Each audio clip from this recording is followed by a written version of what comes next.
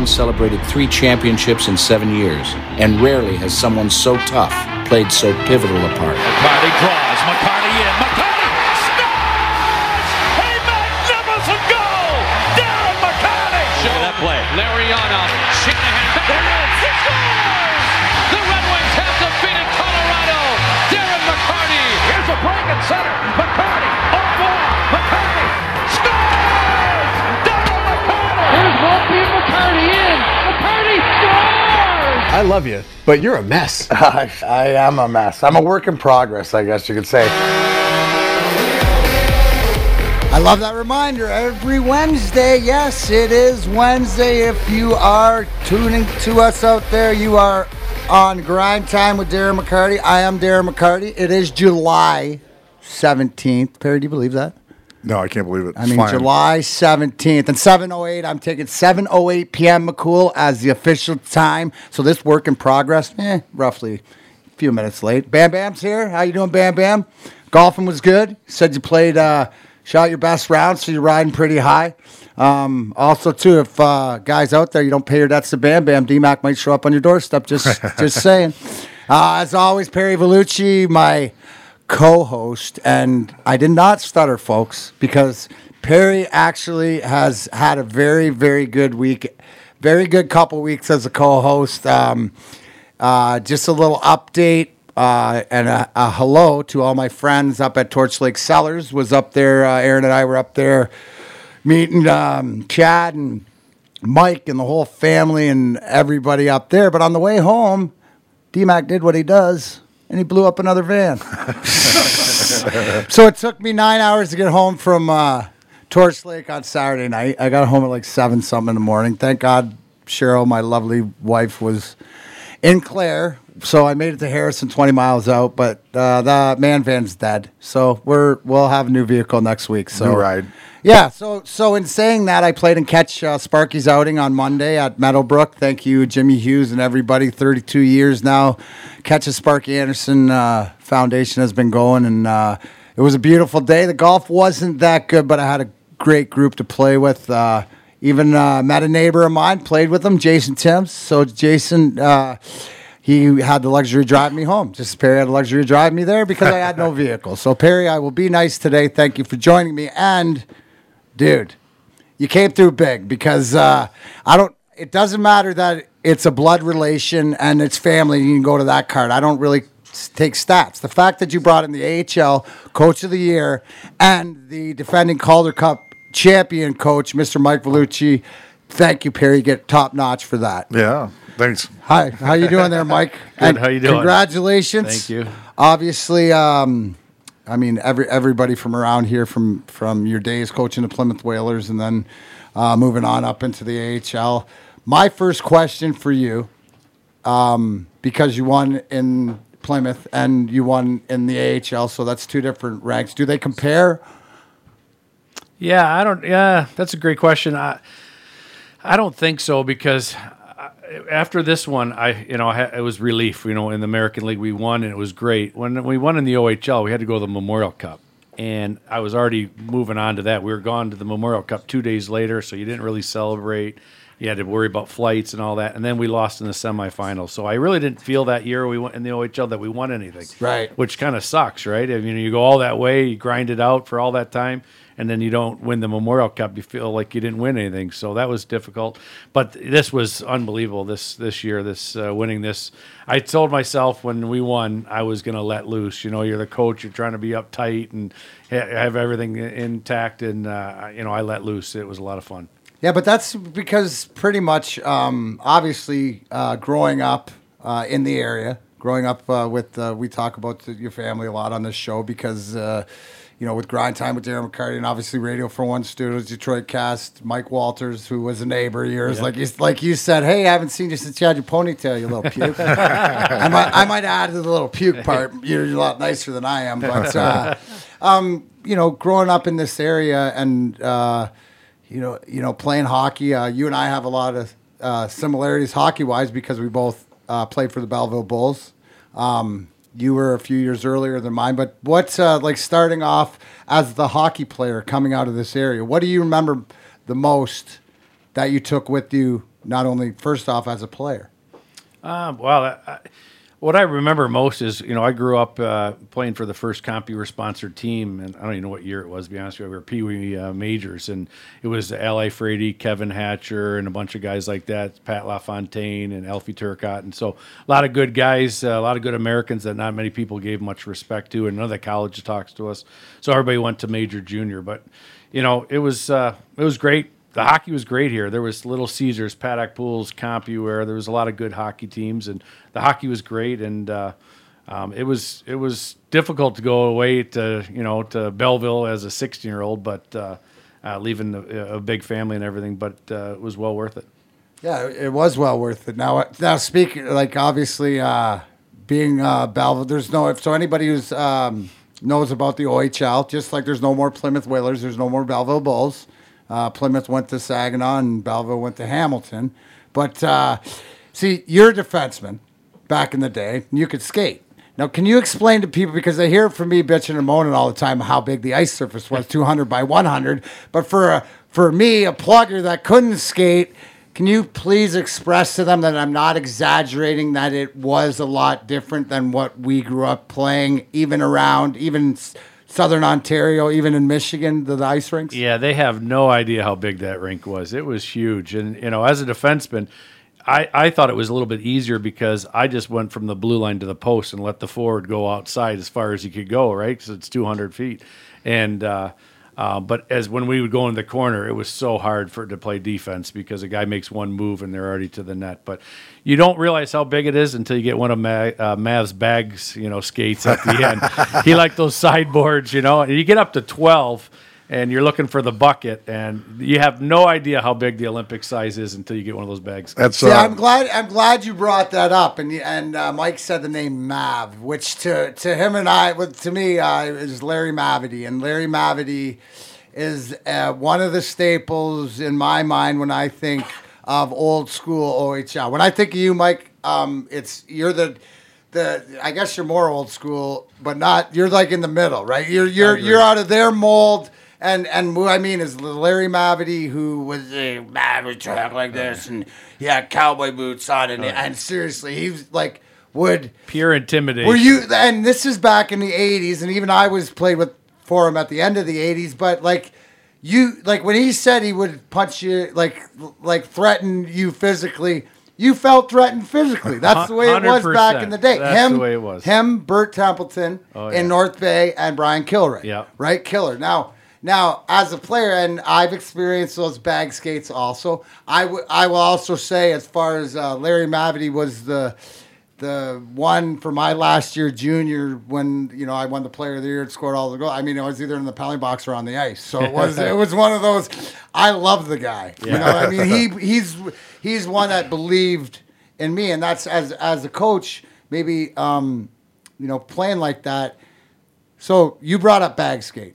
As a player, about the 12th one's a puke. Now, as a coach, how does your mindset? Because there's obviously a purpose when you're gonna, and when you're younger, you don't realize it. You could be for training or whatever, but you're trying to make a purpose. So, on a coaching aspect, do you ever take into account the player aspect? Oh yeah, for sure. How you were. Oh yeah, without a doubt. See, but that's more. That's more new school thinking. Yeah, 100%. And that's what I think is why of your success. And I think that you've been coaching how long? 15. No, longer than that. 20-some years. 92 is the way you've been to evolve. Yeah, you have to, because I used to give those bag skates when I first started coaching because it's just the way it was, and that's the way you would do it. I remember making guys come back. I was coaching the Tier 2 when we were in Sault Ste. Marie, and it wasn't because we lost a little bit. But they had a food fight, and in the hotel or whatever for the meal. So 5.5 hours. It's cold. We got back at Oak Park Ice Rink at 5:30 in the morning, and I looked at the one kid Wojcik, and I said he also worked at the rink. I said, get that Zamboni fired up. We're gonna have a little bag skate. And that equipment was cold, but you can't do that anymore. That doesn't. Oh, did you learn happen that from anymore. Mav? Yeah. Oh yeah. 100%. We had a couple of those dude, that is total junior. Mav was the best. Mav was pure intimidation. So you know, as X and O's, he didn't have much of it. I went to the finals with him against Guelph, against Chason's team, and we lost in Game 6. But against you had Guelph. but you guys had We had had Charlie Moore. We had Charlie Moore. Was my Dude, favorite. like, Darren Moxham. Darren Moxham. Oh, Pound Moxham, for I forgot pound. Pound for pound, there is no better. Like, he was unbelievable. Darren Moxham, Todd Hawkins. Todd Hawkins. Won. Brian Marchment. Mush. Brian Chapman. I don't know if anybody remember Chappie. Chappie. Mush was my partner. Mush was and, your partner. Yeah, Mush was my partner. And he'd go for that big hit and miss it. And they'd come down on a 3-on-1. And I'd come back to the bench. They score. Mav would be yelling at me. I said, well, the kid missed the big hits. A 3-on-1. What do you want me to do? I don't care. No, And it's your simple as responsibility, that. Belushi. That's You're it. You're the responsible for the 19-year-old. kid. You're the 19-year-old. Yeah, That's exactly. But every time you go, Mav was pure intimidation. You go by his office. Where you want to go? It means he's going to trade you. Yeah. You just run as fast as you can by his office. That's exactly what he would say every time. I don't want to go anywhere, Mav. So you know, fast forward, right? So you start, you coach the Cop, you were in the North American, and then you move to the Plymouth, and then you coaching in the AHL, and now obviously coming off of the Calder Cup trophy. Now you signed a new deal with Wilkes-Barre Stratton, which is the Pittsburgh, which is Pittsburgh's farm team. The first question I want to ask you is over the 24 years, and I think that's the survival and what makes the great coaches now, because the technology is so much more involved. What do I mean by that? Well, guys, Scotty Bowman's power play and penalty killing meetings were combined video session of 3 minutes. Yeah. And that's 2 minutes, somebody trying to figure out how to turn on the tape, right? When I won in 08 with Mike Babcock coming back, there was a 30-minute video, and it was like X's and O's. That's what I say about Babcock. The X's and O's in the practice are the best. I question his bench skills and his play, but there's something too that you have to evolve. And we're talking about Mav that coached you back in the 80s. You know, to you going into a new organization, obviously with Jimmy Rutherford there, you have a relationship with him. But where are you at as far as in your coaching? Obviously excited to do this, but the evolution and what you've had to, you can't bag skate. I want people to understand. Yeah, and understand. I want people to understand that not only just the players have changed, and so when I complain about the game, which I have to say I don't complain about the finals because the finals was old school. St. Louis won because they put their will on Boston and then got good goaltending in the first period. That's pretty much right. Yeah. But the evolution of coaching has changed too. And you are in the. I'm looking at your stats and knowing it, and you're in the middle of it. So. Yeah, I think everything's got to evolve, especially the coaching, because, you know, we can go into practices and you're talking about videos. Well, I've changed. Everybody went from no video to, I think, too long, personally. Now, my attention span's like this, so right? So it's small. So what do I expect from my players? So my video sessions are no more than 5 minutes. 0. That's it. It can't be more than 5 minutes. So if I can't get my point across in 5 minutes, it's my fault. And practices are short. They're hard, they're fast, but they're short. I don't stand and draw pictures on the board and say, this is where I want you to go, here or there. Nobody's listening anyways. So bang it out. Boom, boom, boom. Half hour, you're done. Get in the weight room, get out of there. And I think that's why we won this year personally, is because we kept everything short and sweet. And we played hard, we practiced hard, but we got out of there. And there was no delays. Nobody sitting around, you know, going, oh, my God, what is he talking about today? You know, nobody wants to sit around and listen to the coaches blab on and on and on. They're going to get what they need, and they're going to get in and get out. And I think we did that to a T this year, and it was one of the best things that we did. All right. Explain to the listeners at home, what a bag skate is, but the difference between a bag skate in 1985 and 2019 as a coach. So first explain what a bag skate is if people don't know what a bag skate is. Well, bag skate's a real hard skate where there's no pucks, and, you know, we call it sideboards, where you go from one side to the other side, and over and back is 1. So we would get up to 12. But you would climb. You go over and back is 1. Then over and back is 2. And they call it a bag skate because your balls are in the bottom. They're on the ice. And when you're talking about puking. Yeah. So you put a bucket. Coaches would put a bucket in center ice. And sometimes they're just waiting for one guy to do it. So we would talk as a player, we'd talk on the side. Hey, can you puke? Yeah, I ate enough, for lunch. So you get over there. Yeah, puke, I'm hungover yeah, enough, exactly. Yeah, so that's exactly what it was. But that's a bag skate. But you can't do that anymore. So now a bag skate now would be doing 3 laps. I mean, to be honest with you. But a hard practice, we would go hard. Like our practices are way harder than they were before. And you played for Mav. How long would he do 2-on-1 sometimes? Probably would say to Craig Billington, I'd say, Biller, just let one in so we can go to a different drill here. Because he wouldn't go. He wouldn't change the 4 drills in his bag. It's all he had to be. Same thing. But 1-on-1s, 2-on-1s, 3-on-2s, you're off the ice. But the 2-on-1s would go forever. So we used to make bets in the locker room too. Everybody throw in a couple bucks and say, all right, well, is it 7 minutes? Is it 10 minutes? It depends what the goalie how the goalie felt that day, or if the D wanted to break it up. So tell me this on this subject, because the one thing, if you have any so I remember the one we used to have this little TV, like little 19-inch, like in the room, and Mav's whole thing is like, the minute that clock turned to whatever time he said be on the ice, everybody had to be on the ice. And it was back in the day where wrestling was on and we were supposed to be out, and we forgot that it time lapsed over like a couple minutes. So about 5 of us walked out there like a minute after, and he walked into that dressing room. He ripped that TV out of the wall, threw it down the hallway, and bag skated us for 30 minutes. Oh yeah, Mav was great. So Mav had the fake teeth, right? Yeah. So that when you were a rookie, they come in, they said, listen, when he comes in between periods and starts screaming, put your head down. And by the way, you might want to keep your helmet on. And so I said, why do I got to look down? Well, he came in one time, and his teeth popped out. And so everybody started laughing, and then he just got madder and madder by the minute. Right. So it was like, all right, now I understand why to keep my head down. No, he was great. I love the guy. I talk to him still all the time. He's a good guy, good man, tough as nails, but a big teddy bear, if that makes any sense. Yeah, and it does. And you realize, like that's like, are there some of the things, probably some of the things that you don't want to do, but there's definitely things that you learn back as a player that you apply today, sort of like, coaching, if you're always learning, like you said. Well, you were saying it earlier, Matt, how he did so well with you and everybody else. Mav never took the easy way. He took the hard way. He always brought in guys that maybe got in trouble somewhere else or didn't do something there, or I don't want to say a misfit, but our teams were always different guys coming together, and he would make trades, and then they would not, let's say they put 50 points up in Hamilton, they come to us, they put up 125 points.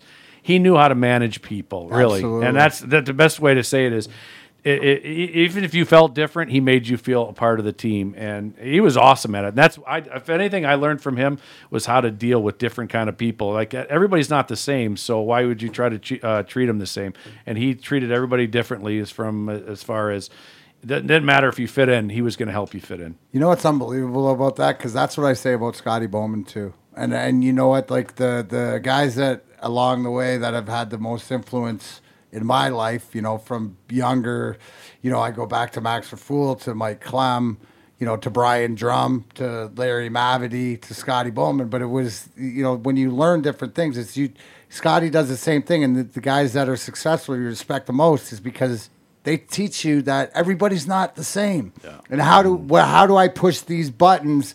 And, like Scotty was the greatest at that, because now you're more known as a player's coach, right? Which and to explain that to people, what's a player's coach?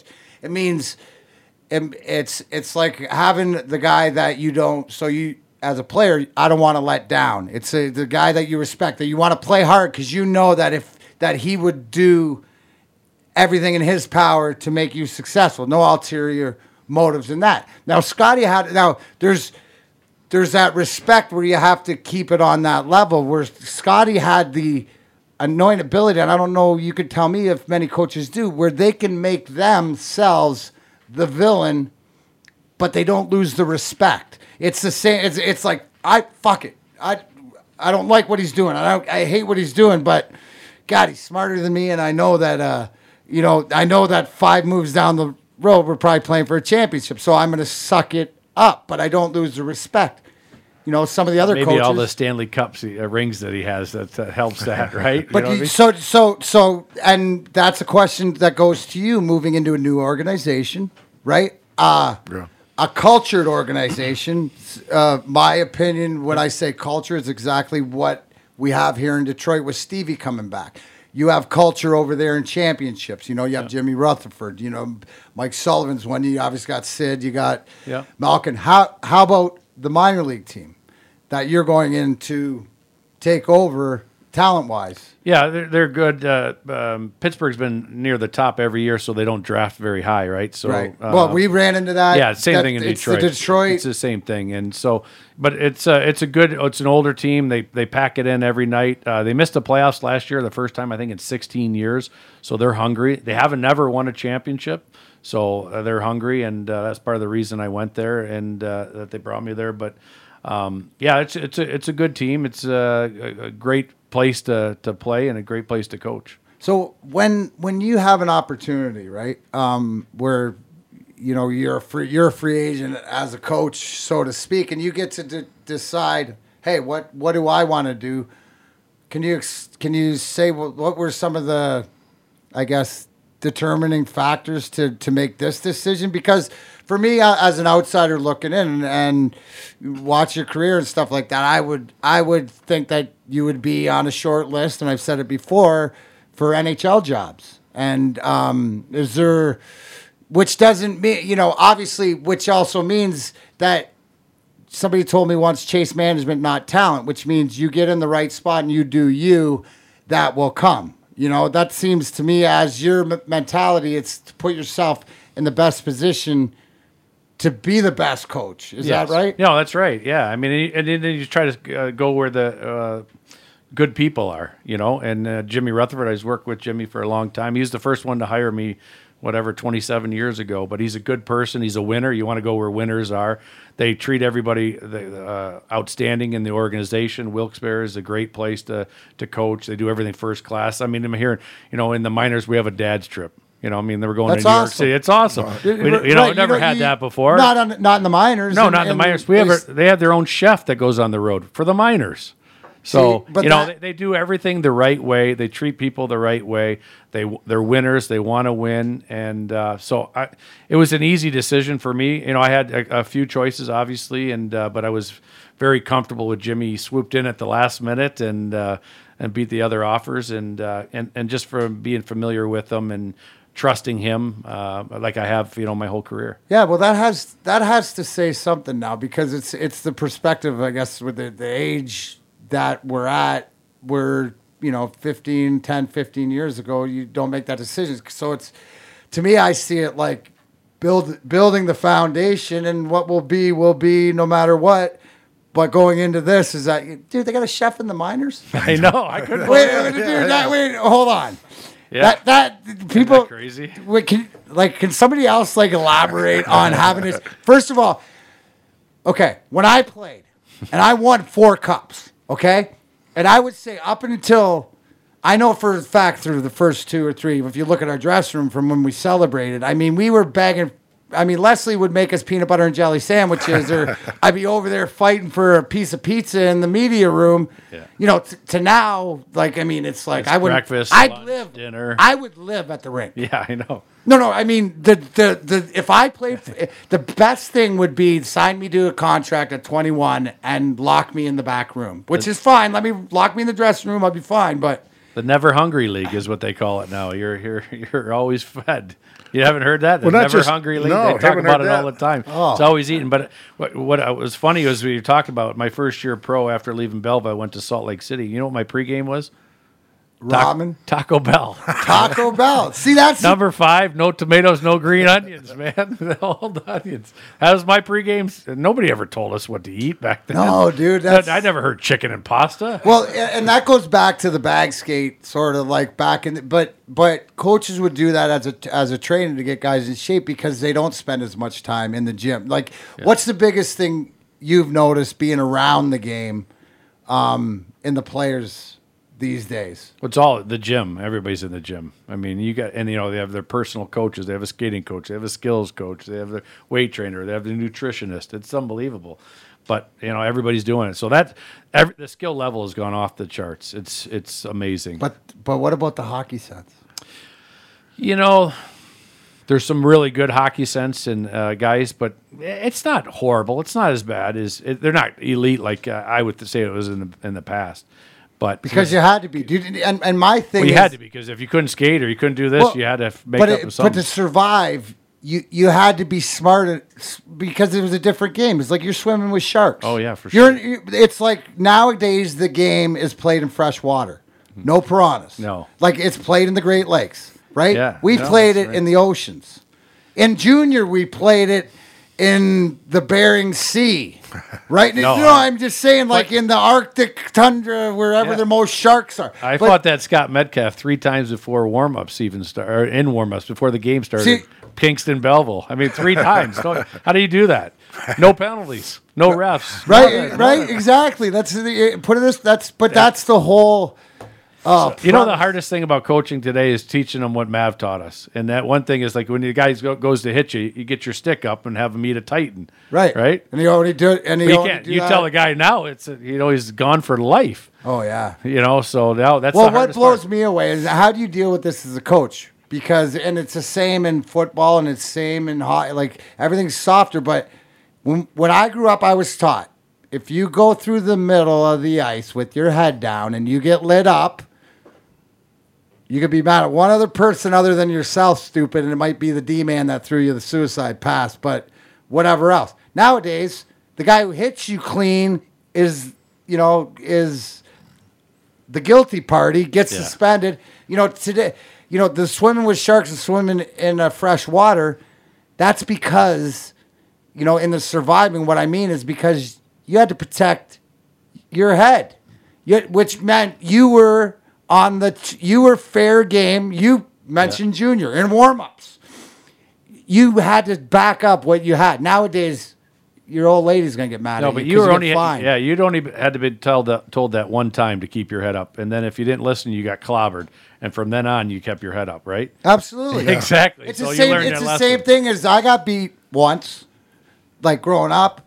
I never did that again. I mean, I mean, you guys grew up in Italian family, all the brothers, it's stuff like that. We didn't beat each other up at all. No, we weren't competitive. Or anything. Perry didn't. I had to go to that. No. You were dying too. And that's why I've been staying quiet the whole damn time. Hey, Perry, but you're the diplomat, bro. Yes. You need the diplomat because look at the size of these, right? You got the ultra talented. Perry broke our parents for us. It was perfect. I never got in trouble. Perry broke our parents. Don't worry, we hear about it. We hear about all the time. He's the oldest. He after him, they just said it. Whatever you guys want to do, you guys are good to go. Now, speaking, I sort of segued with the head down thing into a guy that I really want to ask you about, Eric Lindros. So the great '88, because. You guys and your family, when he, how old was he? 15? He was 16. 16. I think, so can you explain Eric Lindros, who used to be the captain of the Flyers, they played on Legion of Doom. Yep, same line. The grind line shut down in 97 Cup Finals, yes. I send Eric a Christmas card every year because he scored that goal with 11 seconds left to make my goal the game winner. Yeah. So he gets my first Christmas card. Was he on the ice when you walked the D there, the toe drag? I don't know if he was. That was Nina Bud. Michelle Petit high stick me in the eye, but that was the best black eye I ever got. But talk about Eric Lindros because I tried to explain to somebody see, Austin Matthews is like the size and sort of the smoothness, Austin Matthews, who plays in Toronto, but not the brute. Can you explain, because there is not been the kid and like Eric Lindros, and I'm the first one to say, well, there's always somebody bigger and badder because you don't learn a small thing with skating with your head up. And you can do that when you look down and the kids are smaller than you and they can't hurt you. But then you meet a guy named Scott Stevens, and next thing you know, there's always somebody. Vladimir Konstantinov. Yeah, I remember 2 stories about Eric. First, I remember I was playing, I think it was in Salt Lake City that year, my first year pro, and my mom had called and said, yeah, we got some 16-year-old kid supposed to be the best in the world coming and staying at our house to play for the CompuWare team. I'm like, yeah, whatever. Like, 16, how good is he? And I walked in the door, he's 6'4", 225 at that time. You know, I'm like, was it Christmas? Yeah. Were Exactly. you like, all right, I'm who like, got me the Christmas? holy cow, he's huge, you know, and he was a really good, really good guy. Like, but he was a brute, man. Like one of the toughest guys I've seen at a 16-year-old. And the other story was, my contract was ending with Hartford, and I thought I was going to sign with the Rangers, and we had the same agent. And Eric was just turning 18, and he was at the house, and he got a call, and it was my agent, and I'm like, hey, Rick, how's it going? He's like, yeah, is Eric there? I'm like, hey, Rick, it's me, Mike. No, is Eric there? I'm like, well, okay, I guess I don't have a deal. So Eric comes to the phone. He answers the phone. He comes back, sits down in the family room. I said, what was that all about? He goes, I just got invited to the World Cup as an 18-year-old, right? And I'm like, well, you're not going to make that. I mean, they got Gretzky, Messier, Yzerman, Savard, Lemieux. He goes, I don't think they had Yzerman. No, but he was right. no, but he said, Eric goes, I'm going to beat out Yzerman and Savard, and I'm thinking, you're crazy. And Keenan was the coach, and lo and behold, he made that team. So I wouldn't say he dreamt big, but he had big thoughts, and obviously a hell of a player. And as an 8-year-old to play on that team was pretty impressive. No, it is. And, he was a man child because we played against him in Oshawa, and it took two of us to knock him down, and you just knew he was going to be that good. It's just unfortunate. You know, my whole thing is, and he's such a good guy that, you know, you hope with all these concussions and stuff going on that you know, he's able. Him and Brett, his brother, also, too, both ran into it. So, you know, that's one of those things that happens in sports that, you know, careers get cut short in such a physical game. And that's, you know, one of the things. You know what? Speaking of Mike, I don't know if you know this guy I got on the line right now, but he knows nothing about physical hockey. He's high and wide down the wing, missing that all the time. Meltdown. Meltdown, you there? Yeah, it must be Meltdown. He does know your game. He scouted you, Meltdown. Yeah, he used to skate over at USA Rink there in the early mornings. I get into work, and I'd watch him on the ice there, figure skating a little bit. But he loves the game, right? Loves the game. Perimeter game. Yeah, he's a good player. Great Euro. Anyways, Melty, what's up, buddy? Hey, man, how are you? Good. Thanks. I think I don't know. Well, you know what? I had to have you on for my listeners here, and then if you don't know this Meltdown from the Riff, you can catch them 3 to 7 weekday afternoons on 101 WRF here in Detroit. Actually, technically, it's like 2:45 to like 3:45. I always get mad right? Because you're before 3 and then you're before 7. But yeah, 2:45, 6:45. There you go. But that's just me being OCD. But anyways, right. So we were talking yesterday. Riff Golf Tournament is next Wednesday at the Fountains. You and I will be playing in, which I give that to the Grind Time with Darren McCarty listeners to check that out if they want to get involved. That's not the reason I called. Why I called is because when we were talking, your podcast, which is called Talkin' Rock with Meltdown. Talkin' Rock with Meltdown. Remember that, people. Talkin' Rock with Meltdown. Check it out because Shinedown and Brent Smith, the lead singer, were just in through Detroit and played the Riff Fest last week at DTE, and you said you sat down and had a conversation with them. Will you elaborate a little bit what to expect for my listeners? Because I thought this was very important.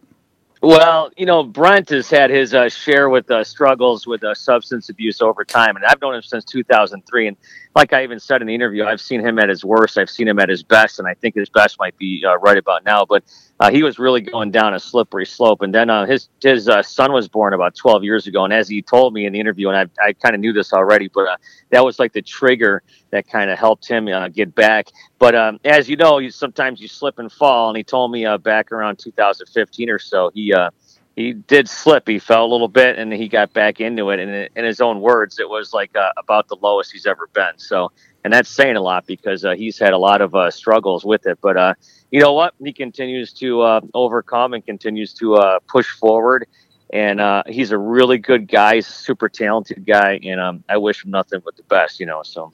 Well, yeah, and I think that, you know, with everything that we all have, it's a chance to say, and to me, what it showed is obviously the respect that he has for you to be able to talk about that, because it's something that he doesn't really bring out in public, but I also relate to it, and it's okay. I think that the reason so check out Talking Rock with Meltdown. You can check out the Brent Smith. I know you said it's on the beginning of the episode.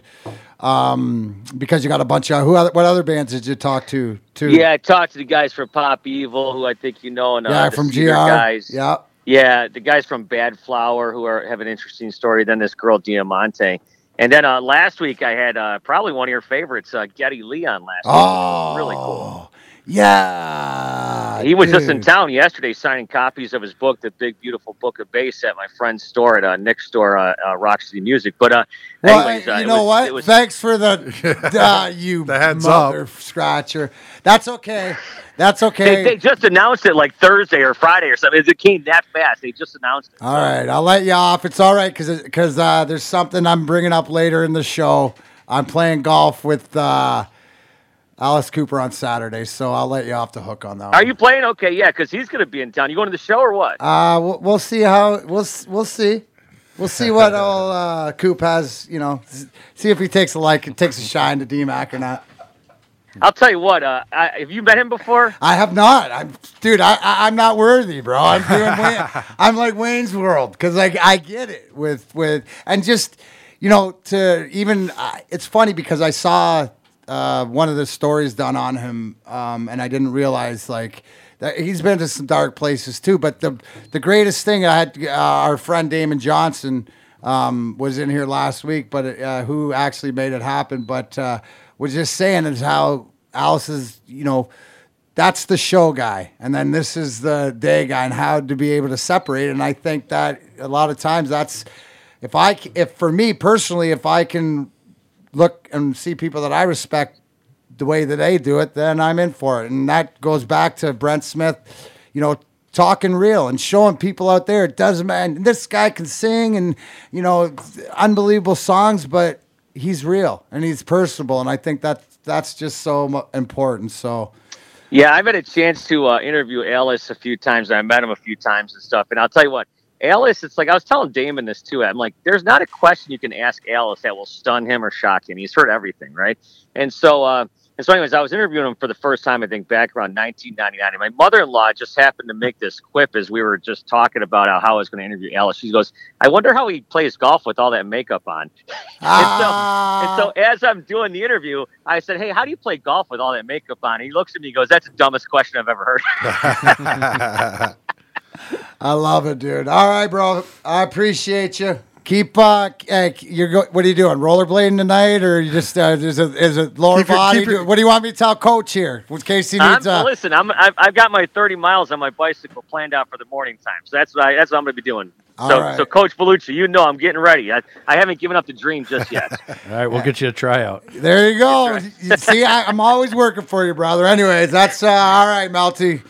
Check out Talking Rock with Meltdown. I will see you on Wednesday, my friend. Thanks, D-Mac. Talk to you later. You got it, bud.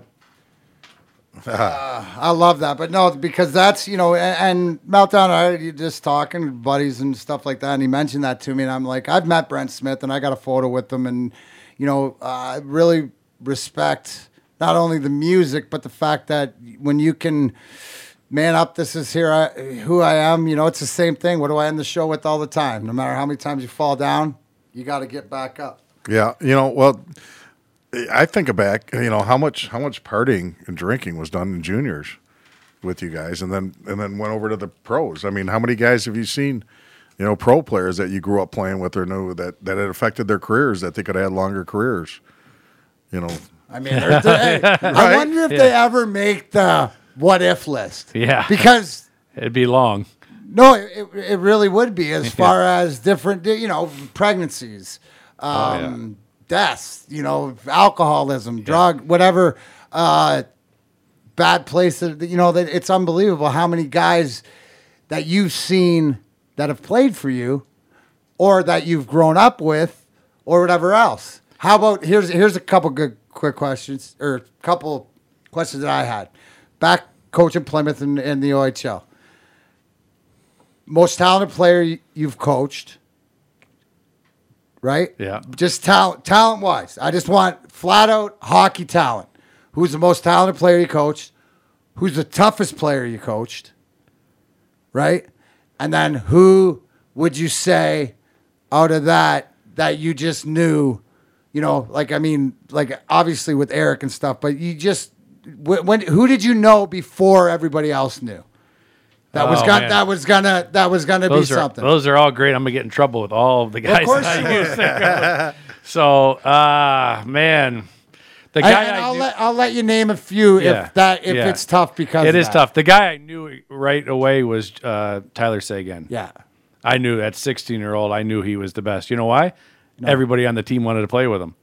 How many 19, 20-year-olds did you know say, hey, I want to play with that 16-year-old? And explain that, because and this is the mentality of juniors, and I think more so it's relatable in the AHL because of the age of the guys, where there's more of a closer age in the younger 20s. But no, it was always pecking order as far as pay your dues, do that, do whatever. So these guys were like, 19-year-olds I want that. I'm not drafted yet. I need him. Yes, exactly right. I need more points. I need stats. I need the best player on the team, even though he was 16. And I'll remember with Segs, I pulled him aside in Windsor one time, and he was just trying to fit in, and he was a 16-year-old. I said, do you want to be good or do you want to be great? Because right now you're good, but you could be great. And he's like, well, I'm like, don't worry about those guys. They want to play on your line. They'll take care of you. And that's when he took off. But that's the first guy I looked at that I knew. Most talented, he would be there. James Neal. There's so many. I can't, I've had Ricard Raquel and guys like that. So Nealer would be pissed if I didn't say it was him. But they're all in different ways. Different ways. Like yeah. who Raquel was the puck protection, by far the best. He was unbelievable puck protection. Couldn't take it away from him. Neal's release was second to none. Seguin, speed, and that. Vince Trocheck, who was the complete Vinny player. Trocheck in Florida. I love Vinny. Vinny's a complete player. And he would rip your head off too. He's got, what he reminds me of? He reminds me of Dino. A little bit of Cicerelli as far as not that big. He doesn't. Oh, he's not big. Doesn't command the net that much, but he plays with the same piss and vinegar. Same edge. Same edge. That's why I loved him. He's one of those guys that doesn't know how big he is. Has no idea. Doesn't care how big. No, he is. doesn't care. Doesn't care how big you are, how big he is. He's going to go at it. Yeah. So from a talent wise, toughest wise, there's a few, and I always piss off. It was funny. We were having a what do you call it? Alumni party. We had an alumni party here in Plymouth, and so we were all out having a few beers and talking, and somebody asked me the question, and I had Tom Wilson and Jared Bull sitting right there, and I said, yeah, Jamie Devane's my toughest I've ever had. Right? They lost their mind, and you might not know who Jamie Devane is, but he was a third rounder to Toronto, 6'5", and he's still playing in the minors, and he kills people. Nicest guy in the world, but he's huge. But I'd give Bowler the edge on Willie, just because Bowler will fight anybody, anytime, any place. Bowler has the take punches. Ryan Vandenbush, but bigger. You got to kill Bushy, because he's not going to stop. Willie's one of my favorite.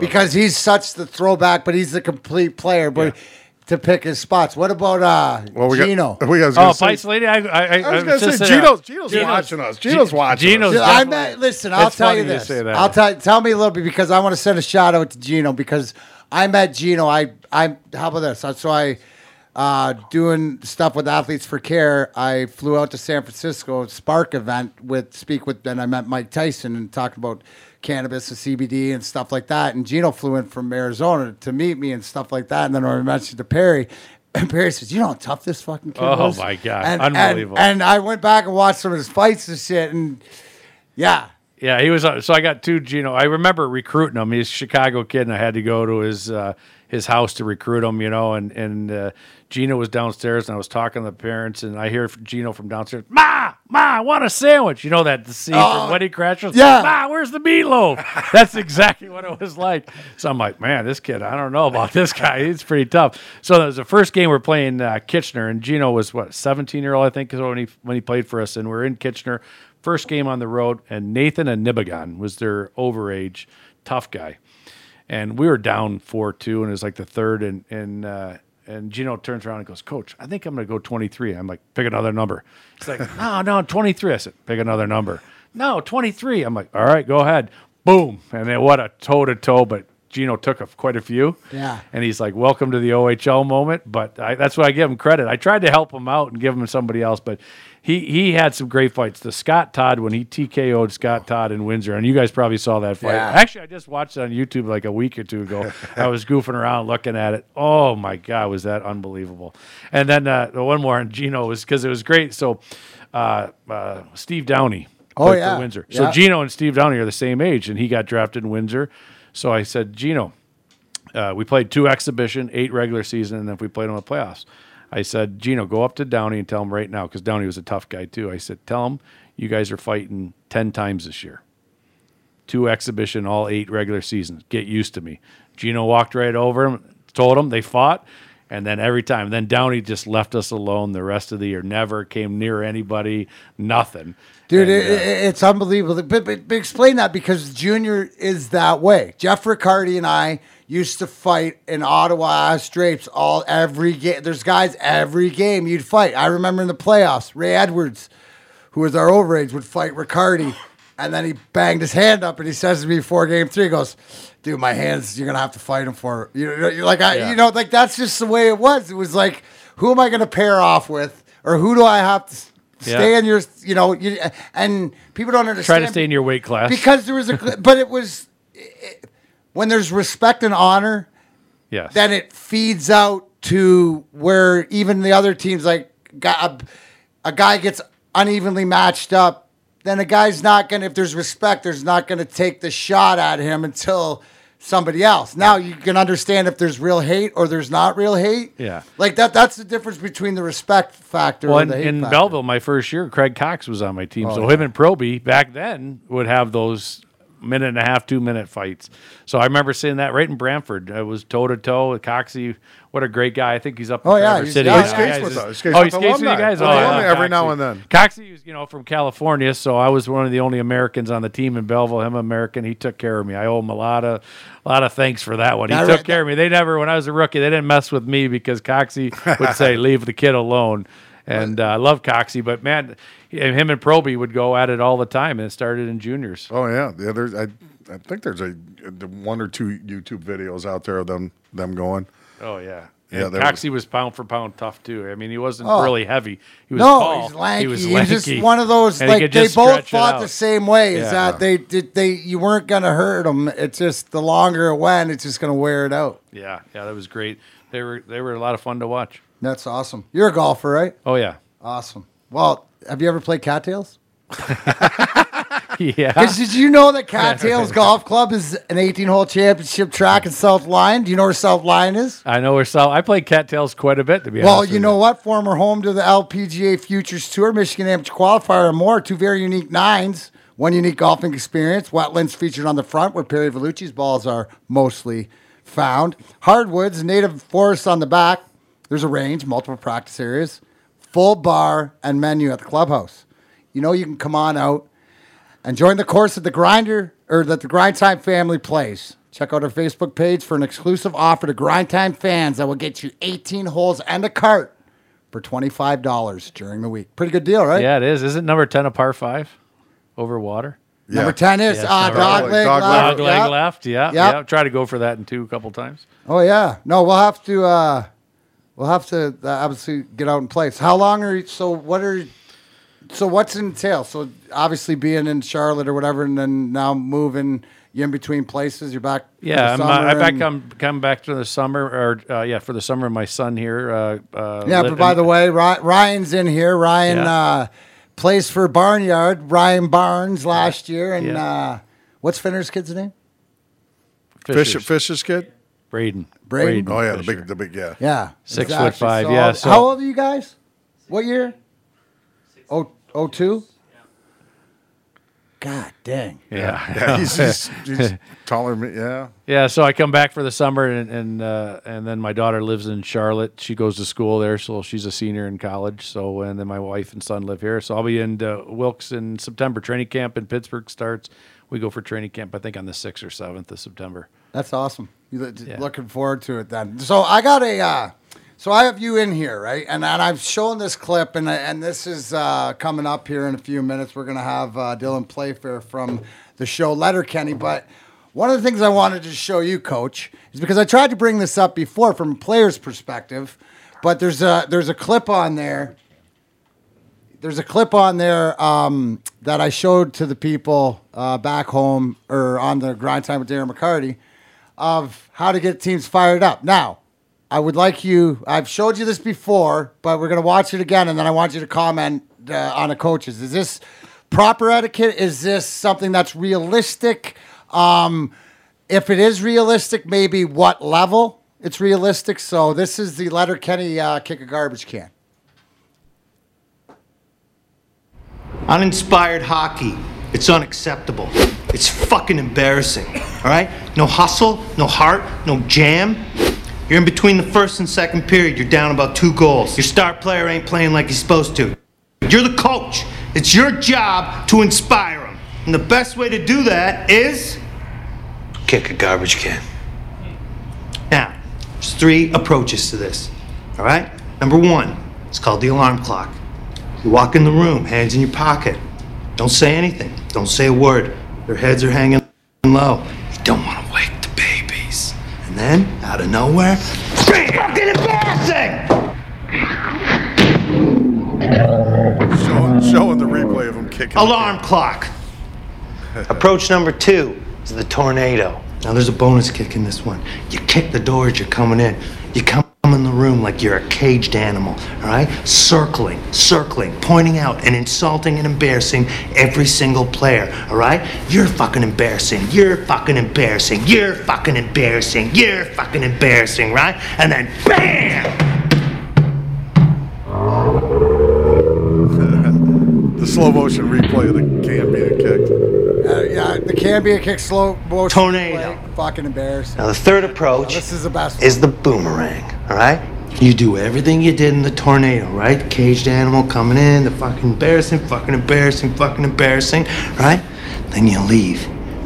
Give it about 3-4 seconds. Let them think they're out the hook, that they're out of the weeds. And then you come flying back into the room. Bam! It's fucking embarrassing! Walked out of the room, walked through the bathroom, and caught him coaching. So that. Now go out there and win some hockey games.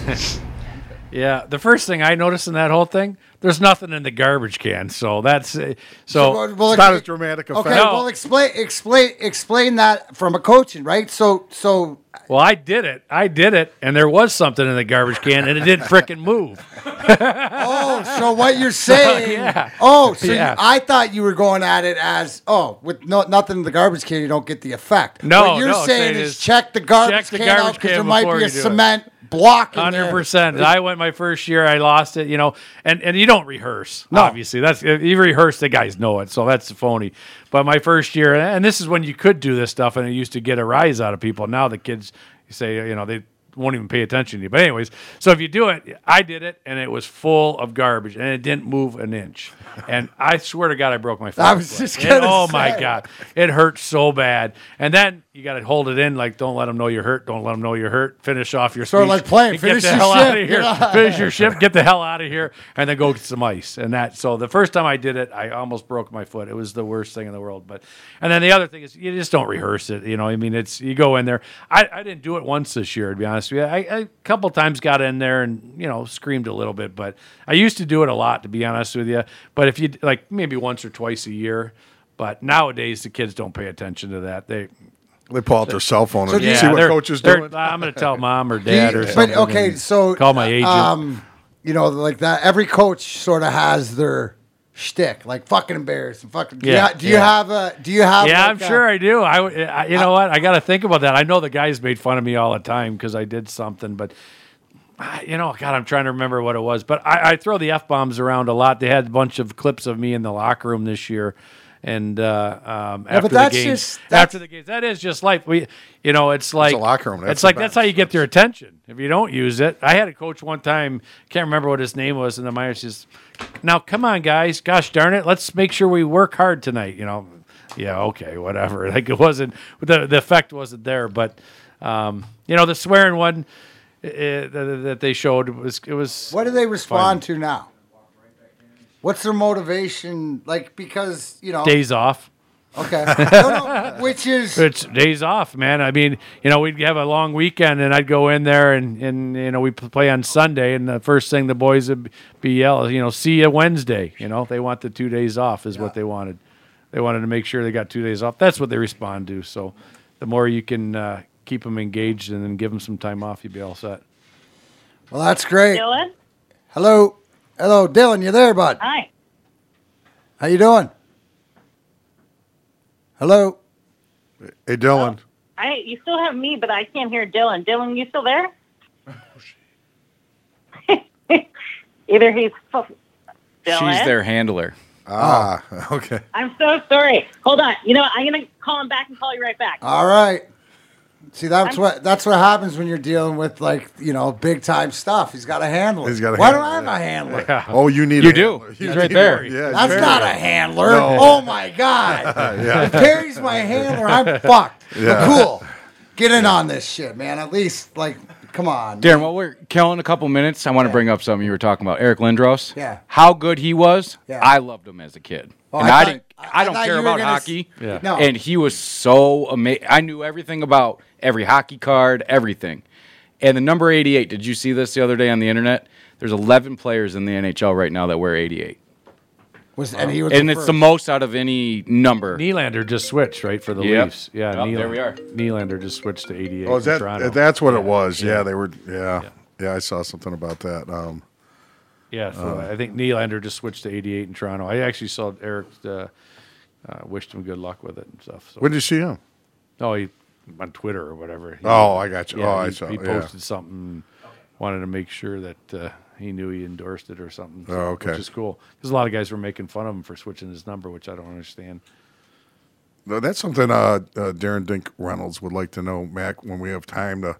He wants to know the stories behind certain guys. Dink, I went to high school with in Belleville. Oh, he's loving he this Belleville. show. Oh, yeah. What does he want to know? He wants to know the reason, why everybody picked numbers, how they got numbers. So whenever we have people on, he just wants to know how they got a number. Oh, yeah.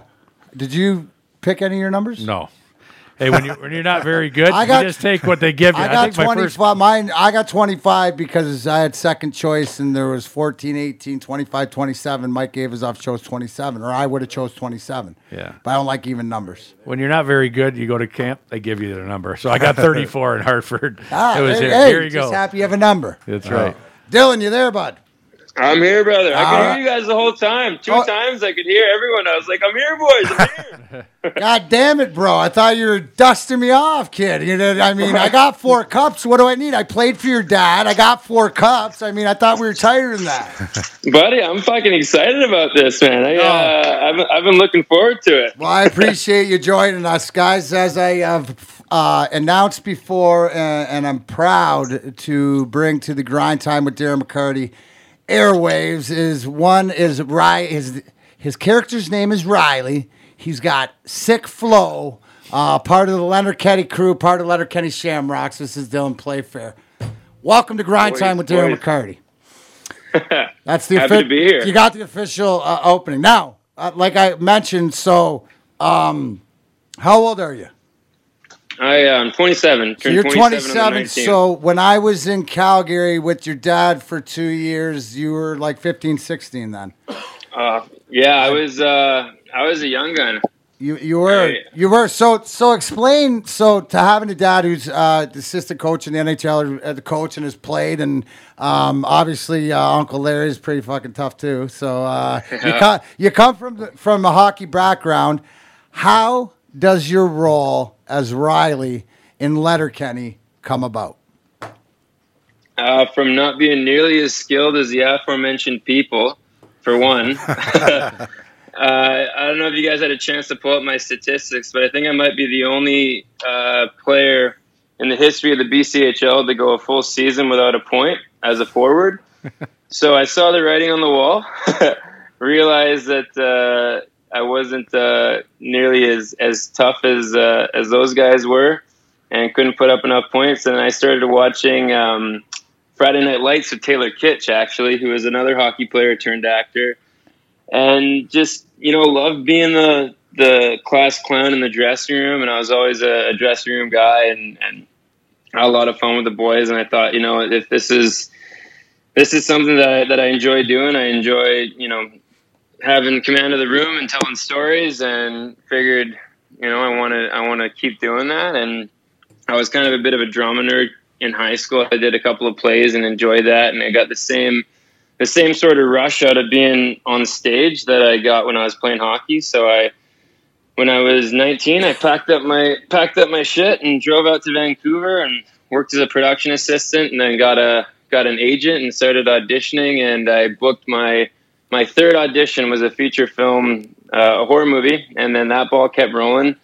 And I met Jerry Kiso, who was another former hockey player, the creator of Letterkenny, and he invited me out to play beer league with him. And Hersey and I, the guy who plays Jonesy on Letterkenny, we were roommates, man. We were roommates together. And he's like, "Fuck boys, you guys got to come out and act on this short I'm doing on YouTube, Letterkenny. It's about small towns." And I was actually born in Fort St. James, which is a town of about 2,000 people. So I was like, "Yeah, man, small town humor, hockey players, that's up my wheelhouse." So we did that, and the show got made, man. It was bit of a whirlwind, but it worked out. 6th season now, and here's the thing. So in the studio right now would be me, Bam Bam's behind the 1s and 2s, McCool's just making sure the coffee's here. I have Mike Vellucci, who's the AHL Coach of the Year and the coach for the Calder Cup champion Charlotte Checkers, who's now going to Wilkes-Barre, Scranton, the Pittsburgh organization, because you know how I got him, because his brother is my co-host, Perry Vellucci. He's the oldest one that we learned wore the parents down, so the younger brothers, you know how it works. We're the test subjects. The test subjects. So we were just talking about like junior hockey and going back, and you lied to me, by the way. You had a helper. You had an apple in 40 games. 54. So you had an apple, kid. You didn't go pointless. You didn't go pointless. You're right. I appreciate that, Darren. Yeah, thanks for letting the people know. They want to know that stuff. No, it's the thing that I do, man. It's like I just call, like I say it like it is. Like, you had a point, bro, so you can't go on. Because if there's a kid out there that's trying to do something with no points, I mean, you see you got this Letterkenny thing going. You got to leave something else for somebody else. Yeah, right. I got to give him something, right? So that makes sense. I'm gonna play. Evan, can you play the first clip there? I pulled a couple of my favorite clips of you and Jonesy, and this makes sense because one of the questions is that you said one of the statements you said is that you two were roommates, and so because your communication and the way you play off each other is totally like in the hockey dressing room. Yeah, I'm gonna play this. This is one of my favorites. You can listen to it, and then you can tell me about it after. But I want to know about the creative part going into. So you have all these ideas and stuff, and what don't we know, or what should we know, like behind the scenes wise, in making stuff like this? So, nice onesie. Is it coming men's? Oh, I think you coming men enough for all of us. I think you better come in my. You better come. I think you better come say that to his face, you fucking hicks. Nice execution. You're doing terrific. Hey, I heard about your breakup, buddy. She was a sweetie for what? 5 years, right? Oh, you're a high school sweetie, right? What's it to you? Heard she cheated on you, buddy. That's a real kick in the knackers, bro. Just a real ouchie, bro. It's too bad she taught you not to fight anymore, buddy. Because that's a fight on sight for you and her new guy, buddy. Fourth line for life, bro. Maybe if you'd ever been in a real fight, you might not be so keen for another. What'd you say? You heard me. Oh, my spitter. Oh, my Start soft, boys. You looking for a Tilly, buddy? Let's have a Donnybrook. Pump the brakes. You take your shirt off, but leave your sunglasses on. What sort of backwards fucking pageantry is that? You gonna fight with those shades or play PokerStars.com? Hold your spitter. You hold my spitter. Just put the spitters down. TikTok.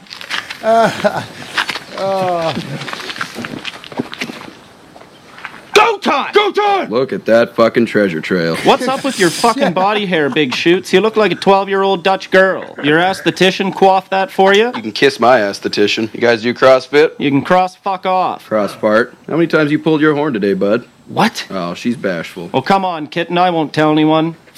Ballpark 6 to 8. You're a fucking animal. Play a little 5-on-1. Hit the kitchen. Mix a batch. Feed the ducks. Distribute some free literature. Go time! Fucking shut him! Riley, Jonesy, put your fucking shirts on and get out of here. Tit fuck. Fuck you. Yeah. Bro, like seriously, like how long does that take? Like just to, you shoot the scene and it takes 2 minutes to shoot that whole scene, but the lingo is so spot on. I want people to realize it's like, it's literally like the hockey little town. You took the trailer park boys, because those are my guys. I grew up with those guys and know them really well. But you took the trailer park and you put it into the hockey, and the lingo and the words, and because people, that's real. Like, do they understand that is the real way? If you go to any town in Canada or whatever else, guys talk like that. That's the way. And the authenticity comes from the fact that we all played hockey. Like, it's a cool thing. It's not written by people who are trying to figure out what a hockey player would sound like. It's written by hockey players who've turned into actors, and they're just shining that light into that fucking closed door of a locker room normally. It's just that. It's an entire language that exists in a hockey rink, and bringing that out. It was cool because when we made the show, we were like, if we're the only ones who watch this, at least we'll find it funny, and I think that's been our best asset, is that we find it hilarious, and there's enough people out in the world who have the same sense of sick humor as us that the show's gone on. And we're going into, we're about to film our 8th season now, so it's like, it's obviously struck a chord and people can identify with it. And the crazy thing has been getting people in the States who have identified with it, who,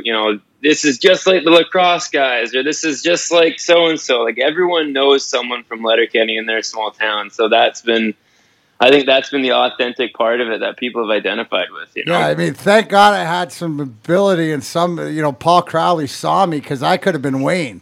Toughest guy. He's freaking Leamington. But the thing is you guys don't miss a beat, and that makes sense because you have the continuity of a hockey team. Just being making it for yourself.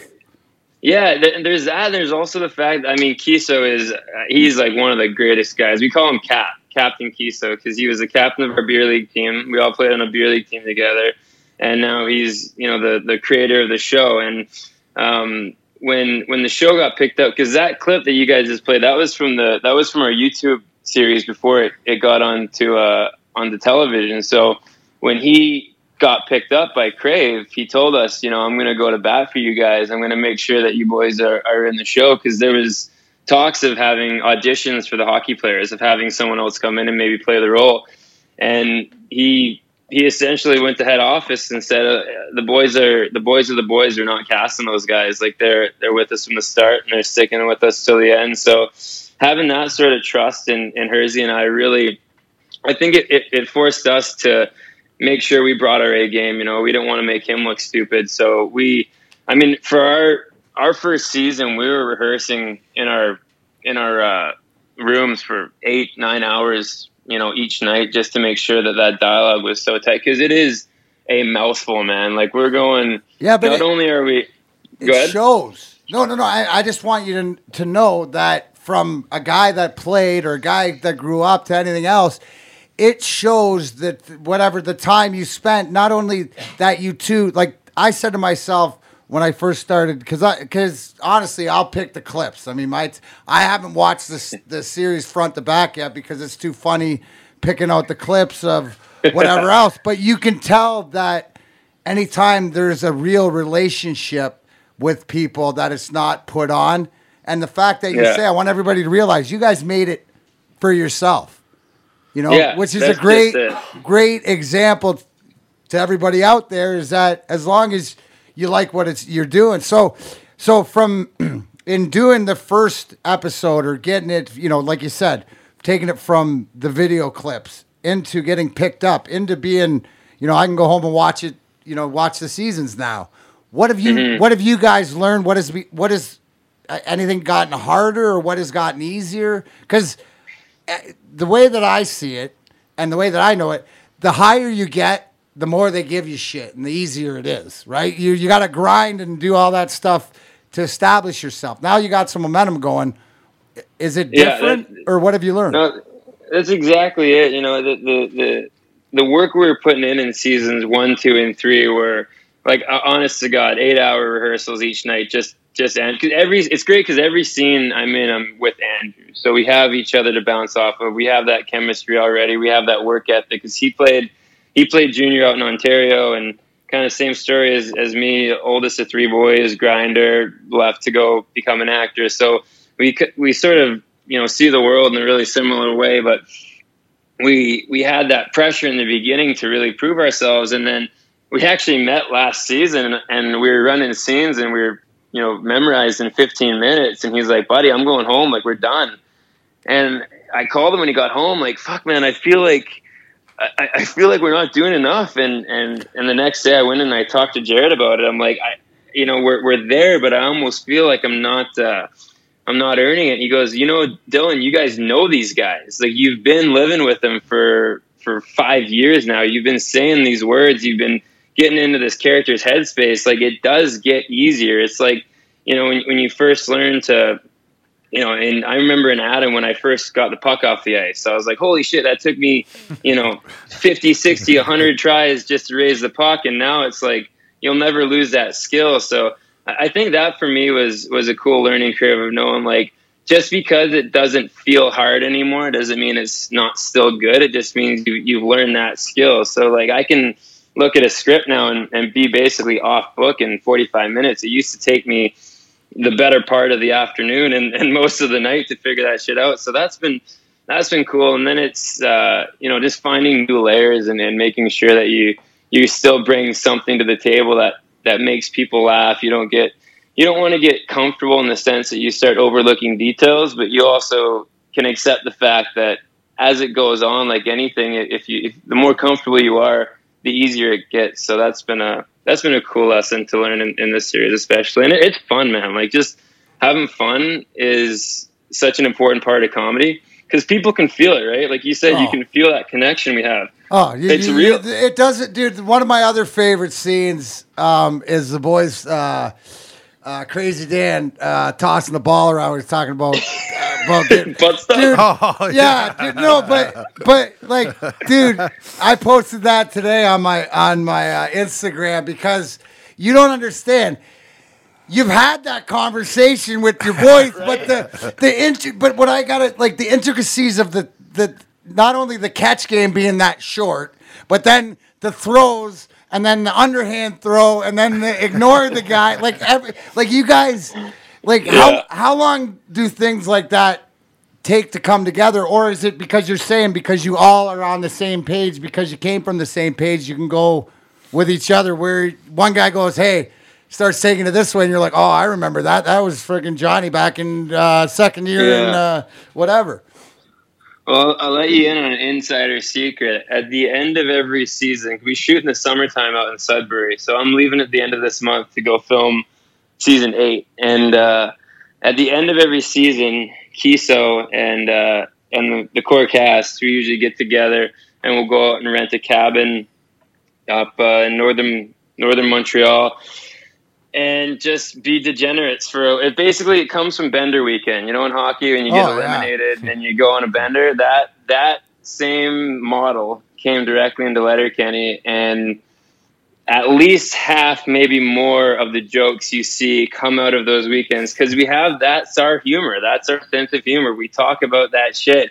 And when we, drive up to his cabin in Montreal, we joke about that stuff in the car. And Jared takes notes. It's funny. We'll be shooting the shit. He'll pull his phone out and make a note and go, that's going in the movie. And sure as God's got sandals, man. Every time, like, when we laugh, because, man, we laugh together, and it's like constant, and he's observant, man. We'll be out at the bar having a good time, and he'll pull his phone out and make a note. And the next season, we'll get the scripts, and he'll have integrated that little joke bit into a scene like that one with when they're throwing the ball around. I mean, those conversations were had, man. It's cool. Really cool. Don't mean to be disrespectful, but whatever. Like, you, one of those. You totally nailed it. Now, how much of Riley is Dylan?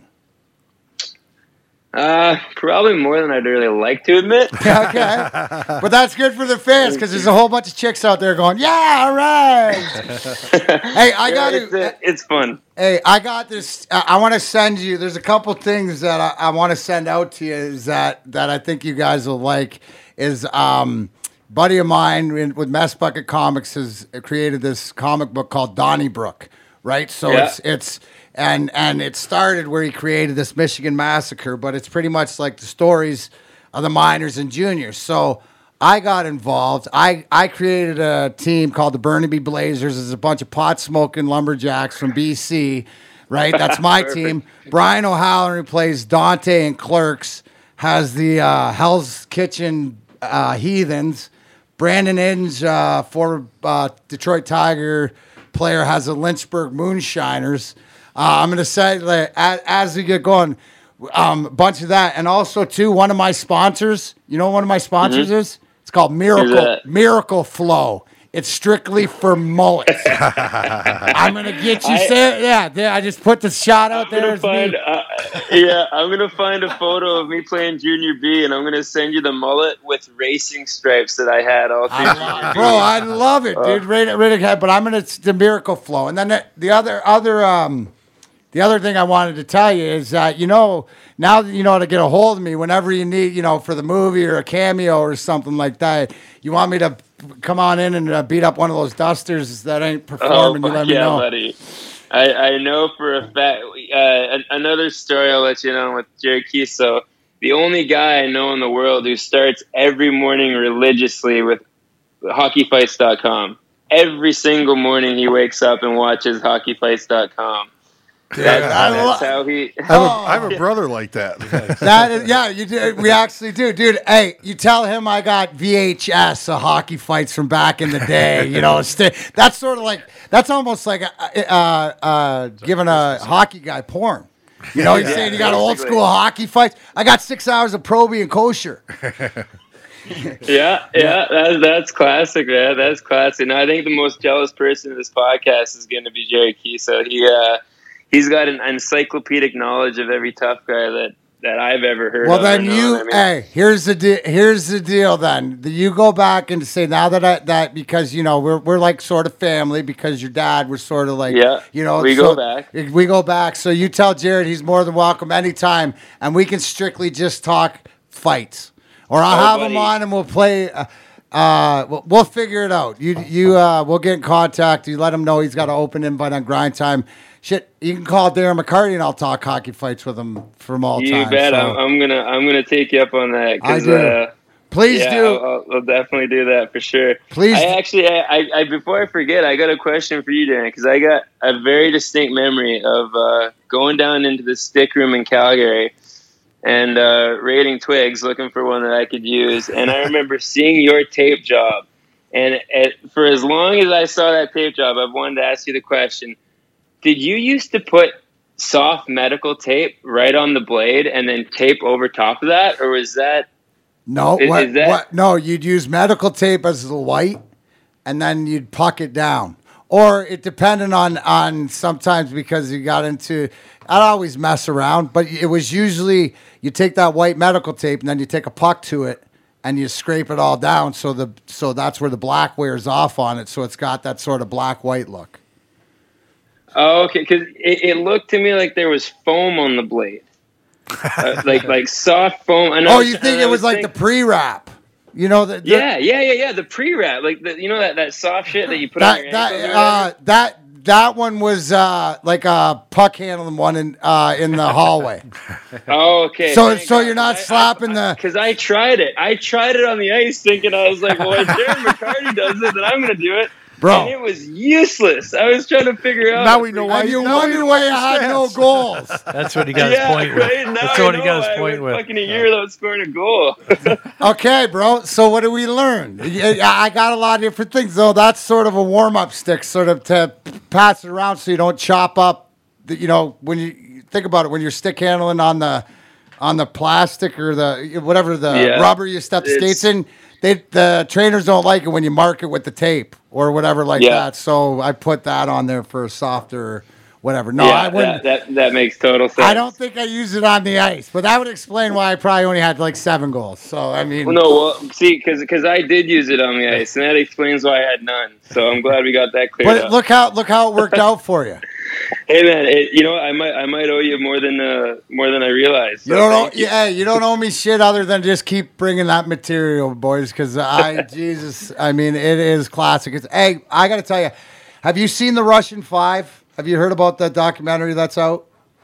No, I'm going to put that in my notes right now. Yeah, The Russian Five. So it's pretty much how the Russian Five came to Detroit and stuff like that. But I think anybody hockey-wise would really like it, not only educationally because it's going to happen, but also who lived through it's not the film on hockey, it's a film on life. And I think any hockey fan would like it. And so, I guess I'm saying that from actor to actor because I take it from PG to PG-13, and that's the movie I'm in. So you can check my shit out.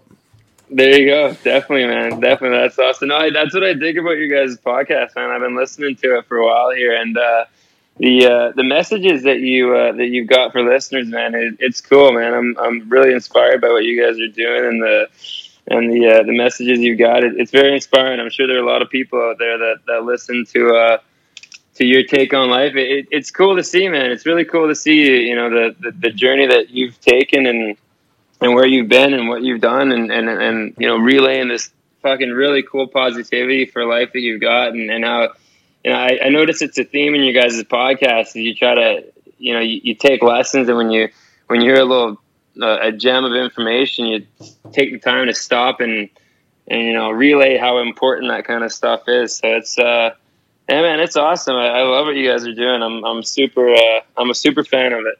Bro, you know what? That means the world, bro, just because you see it the way that I'm trying to present it for everybody else. And it's just like anything, and you know it doesn't matter how old you are. Life isn't easy. Life is good, but you gotta work at it. And for me, when I was in Calgary and when your dad was coaching the second year, I had some issues and stuff like that. But the one thing that I always respected, and please say hi to him for me, was that it never affected the way he treated me as a man. So that was always very important. And then we get to this point where we're all helping each other out. So you keep making me laugh. I'll keep bringing up some of the serious shit and let people know it's not that bad. But hey, like Darren says, it's self-awareness, and obviously you were aware from your hockey career to an acting career, you picked the right choice. Oh fuck yeah, dude! Because you're fucking. Yeah. It's the same. Listen, dude, it's the same shit as I used to tell Robbie Wells back in the day doing Trailer Park Boys. Because it's fucking do you, and that's the same thing. And I think it must be a Canadian thing, and hopefully it's a North American thing or whatever. But not afraid to get around a bunch of people, which is what I've sort of turned grind time is to, like, for lack of a better word, is my personal letter, Kenny. So it's with the people that you want to do it with, and you have fun and do it the way. So well, Keith always says, "Good times with great friends." That's what you want. And that's what we've got, man. Like, it doesn't feel like work. It's the coolest job where we fly out there and we call it summer camp. Like, we're going to summer camp because. The first 2 seasons we all stayed in the same shitty little travel lodge out in Sudbury, and man, it's just like you're with the boys, you're with people you like hanging out with. You got a similar sense of humor, and it's to get paid for it too. It's like anyone who's had the opportunity. I don't know. Coach will say you got it figured out. You figured that out. That's a pretty for a guy. What would you? I'm gonna bring in Mike Vellucci, the coach here, Dylan, because what he really probably says is that this is like a really smart kid to realize, because how many kids don't really realize to take a shot of you've coached guys like that. Yeah, no, 100%. This is the thing about coaching is everybody wants to talk about the guys that made the NHL. It's the guys that have gone on and done other things with their careers and figured out, doctors, actors, lawyers, whatever it is, firemen. Mm-hmm. So a lot of guys don't figure it out at a certain time, and it's awesome to see that you figured it out, and obviously it's a great show, and I look forward to watching the series. I'm excited that I got 6 full seasons I can watch right in a row, so it's pretty cool. Yeah, man, it's a pretty binge-worthy show. Well, actually, I can't remember what exact episode it was of Grind Time, but the last one I was listening to there, Darren, you were talking about the amount of guys in bands that have athletic backgrounds, and I was listening to that today, and I was just thinking that's so cool because the people that I know that have had a lot of success, quickly in acting, they've just applied the things that they learned playing hockey to acting or music, whatever it is. You apply that work ethic, and you recognize like the group of people you're with is so important. I mean, we've all seen those teams with just skill on paper out the friggin' wazoo, but they can't win games. And then you see teams like, grinder teams that just click in the room and they have success. And I think that's something that, athletes especially understand, that it's not just your stats on paper. It's the way you gel in the room and the environment that the guys create and their attitude to the job or the task at hand. It's like, it's easier to block a shot knowing that like the guy, in front of the net, like you care about him, you're a lot more willing to go into the corner for someone if you give a shit about them than if they're a cancer. Right. And I think that same element exists in our show and in your guys' podcast. It's like when you actually like the people, it's a lot easier to go bleed for them, Right, dude, ain't that the truth? And then that's, the one thing I got out of today with the conversation, it's the chase the management, not the talent, but also too, it shows you. I'm sitting here with Mike, who's nodding his head because that's what it takes, I know, to be a champion, to be a winner. We got to have all the guys to buy in. You're doing the same thing. I think people that are fans of this show should be bigger fans to know that you're all just a bunch of freaking douchers just fucking doing your thing, right? The way that it's supposed to be. And the fact that you guys really like each other, and right? Which is why it's successful and why it works. And what I'm most impressed with him is what he said. He put the time in, 9-10 hours of grinding it out, of learning his script and understand it. Not a normal person that didn't go through a sport or playing sports. They think 3 hours is a long day. He put 9-10 hours in there early on. That's very impressive. That's putting the time in and making a difference. Hard work, dude.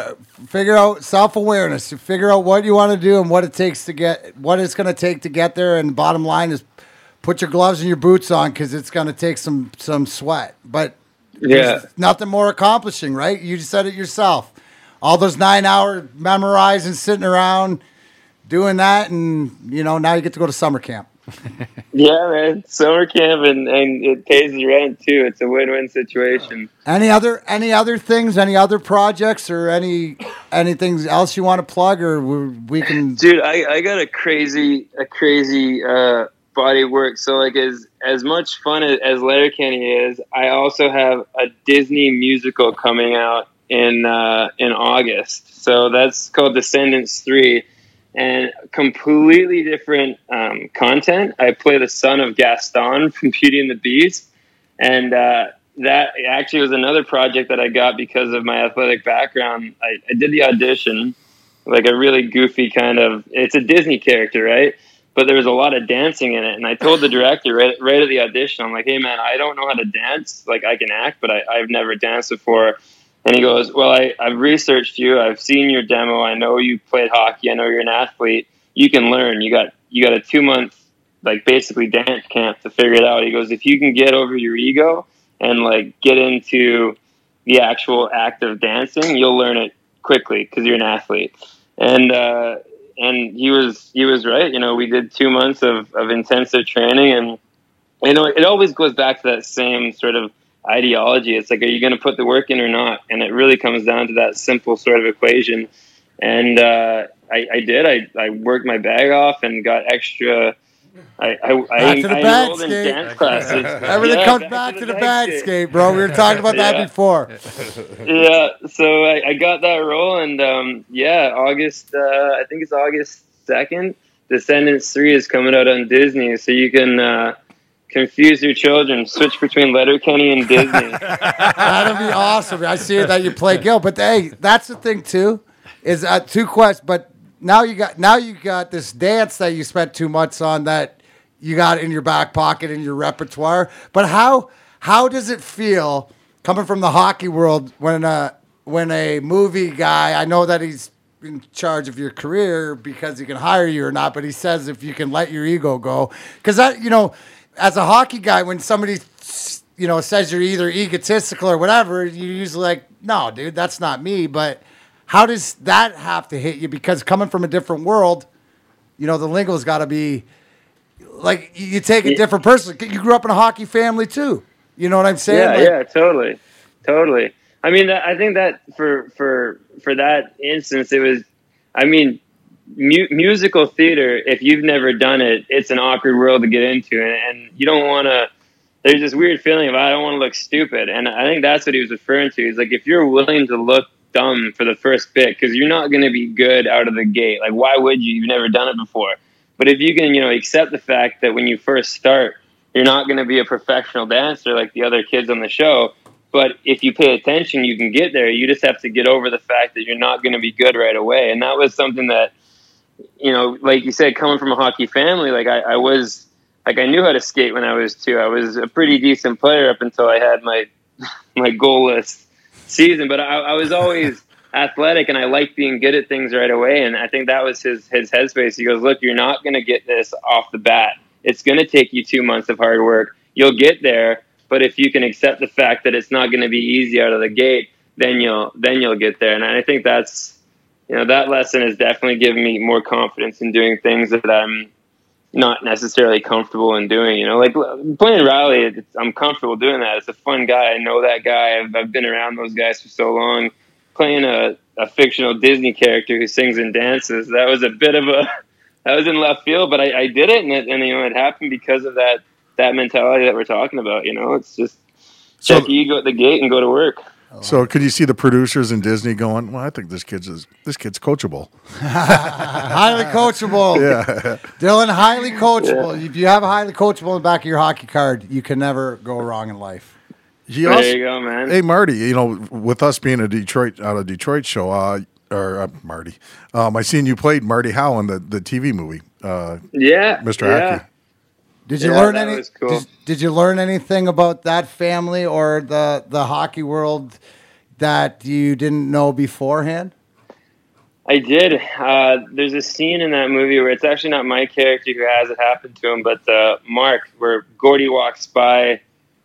Mark walks by Gordy's room on the road, and he's signing autographs. He's got a big stack of autographs, and he gives him this little life lesson. He goes, without the fans, we don't get to do what we do for a living. So you gotta make time for the fans. You gotta sign autographs and shake hands, and there's no room for ego when it comes to dealing with the people who, make this job possible.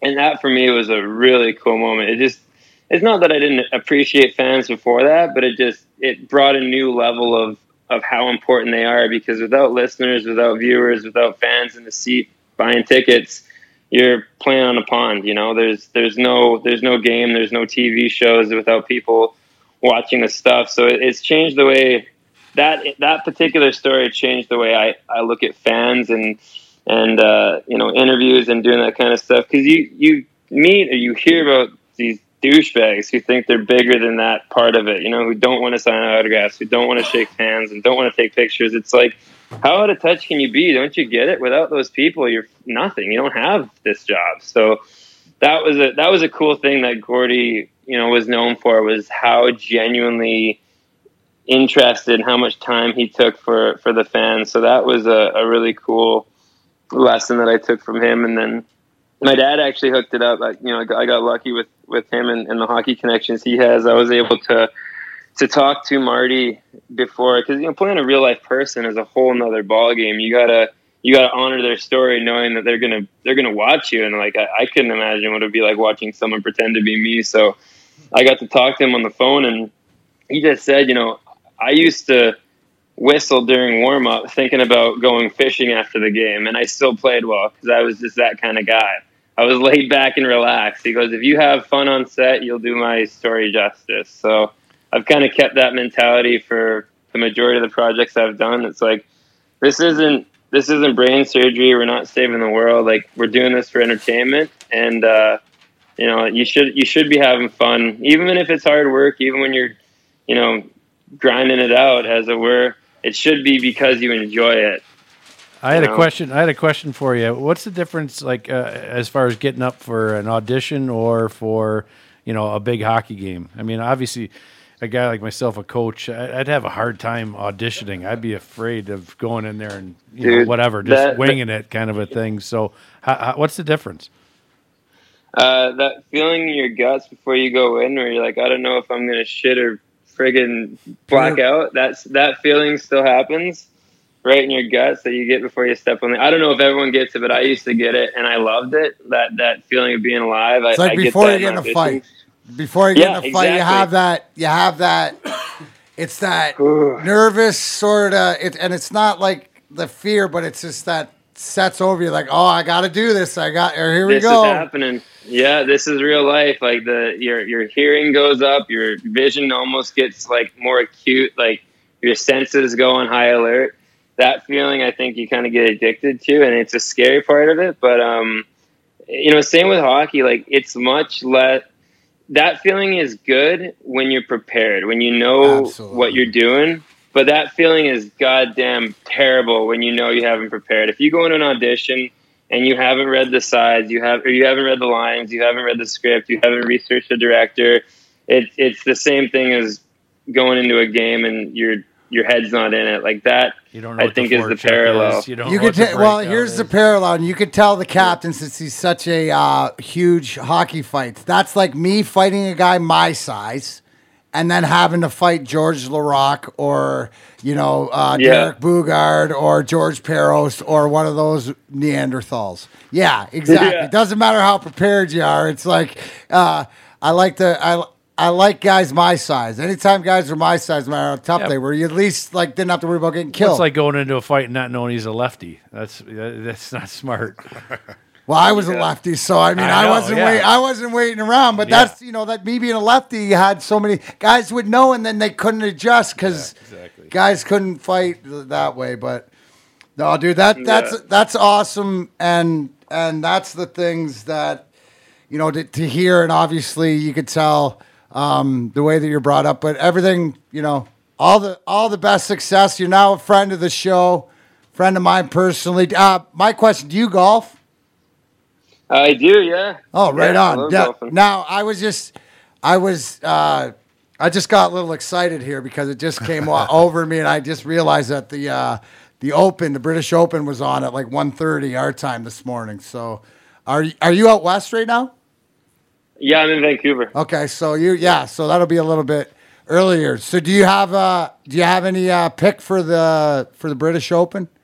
You're gonna be buddy, I'm in over my skis when it comes to pro golf, and I'm talking golfing like beers in a golf cart out with the boys hitting the links. I'd have to open up my Google to give you. I don't need you to do that. All you have to say is Tiger Woods. There you go. Yeah, that's Tiger, it. Exactly. I like it, but no, definitely. You got to play golf if you're a hockey player. That's just. I learned that lesson early on. I was sick and tired of just being the cart driver, so I learned how to whack it doesn't balls. matter. It doesn't matter what you shoot, dude. Just play fast. Just play quick. I try to tell Perry that all the time, dude. That you're not. It's going where it wants, anyways. Just fucking hit the ball, for fuck's sake. Exactly, man. Just move the game along. God damn, you guys got to do a fucking. There's an idea. Do a fucking Letterkenny Shamrocks golf tournament. That'd be a fucking beauty. That'd be a beauty. You bet. We got one episode, Dad. I think you dig it. The Canadian geese take over a golf course and they're shitting all over the place. Oh, I love it, dude. I say that when I'm over here. Listen, whenever there's Canadian geese, you ask Perry on the thing. I'll be like, look, I brought my spectators, and of course my guys are getting shit faced and shitting everywhere. But I'm gonna go home and check that one out. You know what? You bet. Dylan, and I'm in my mid-50s, and there's a whole group of us, former hockey players, playing. And did he just everybody can relate. Former hockey player? He's a fucking referee. I played hockey. Yeah, he's a referee. But you know what? I know all the guys my age can relate to this because it's locker room. You're taking a locker room and you're doing it outside and it's all together, and that's why the guys my age can sit and relate and watch us. So I mean, it's not just a generation. You got multiple generations that enjoy this show that can relate to it. That's awesome, man. I appreciate that, man. That's a fantastic compliment to get. It is wild the range of people that I've got reach out saying, "Hey, Letterkenny is an awesome show." We actually a couple of years back, Kiso's brother is in the Canadian military, and they do a lot of joint ops with the U.S. military. So I guess the Canadian government does like sort of care package kind of deals, like back and forth between the two armies.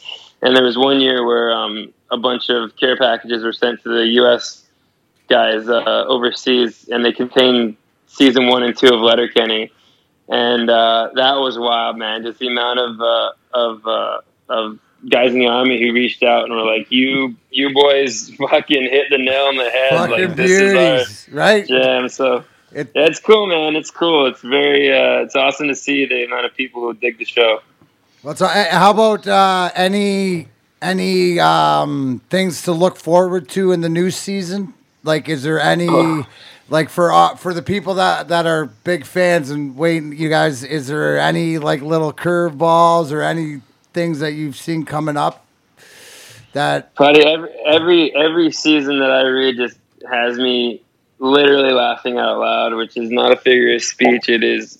I'm sitting by myself giggling like an idiot. Well, my fiance is like, "What the hell are you doing? What the fuck's so funny over there?" But dude, I can't even. You know what's funny? Because we shoot 6 episodes at a time. So we'll shoot 6 in August, and then we'll take 2 months off and go shoot another 6 in November. And then they'll take the whole year to edit those 2 blocks, they're called, into like 2 separate seasons. So like, for instance, on the 11th of October, they're releasing season 7, and we shot that last August, and then we went back and shot another chunk of season 7 in November, and now this last chunk of episodes I read, we're shooting in August. So I'm a little spun around when it comes to the storylines, because that's the gap of time that happens. But the hockey boys are getting better. We're improving. We're going up higher leagues, and we're getting more opportunities and more girls. So that's fun for us.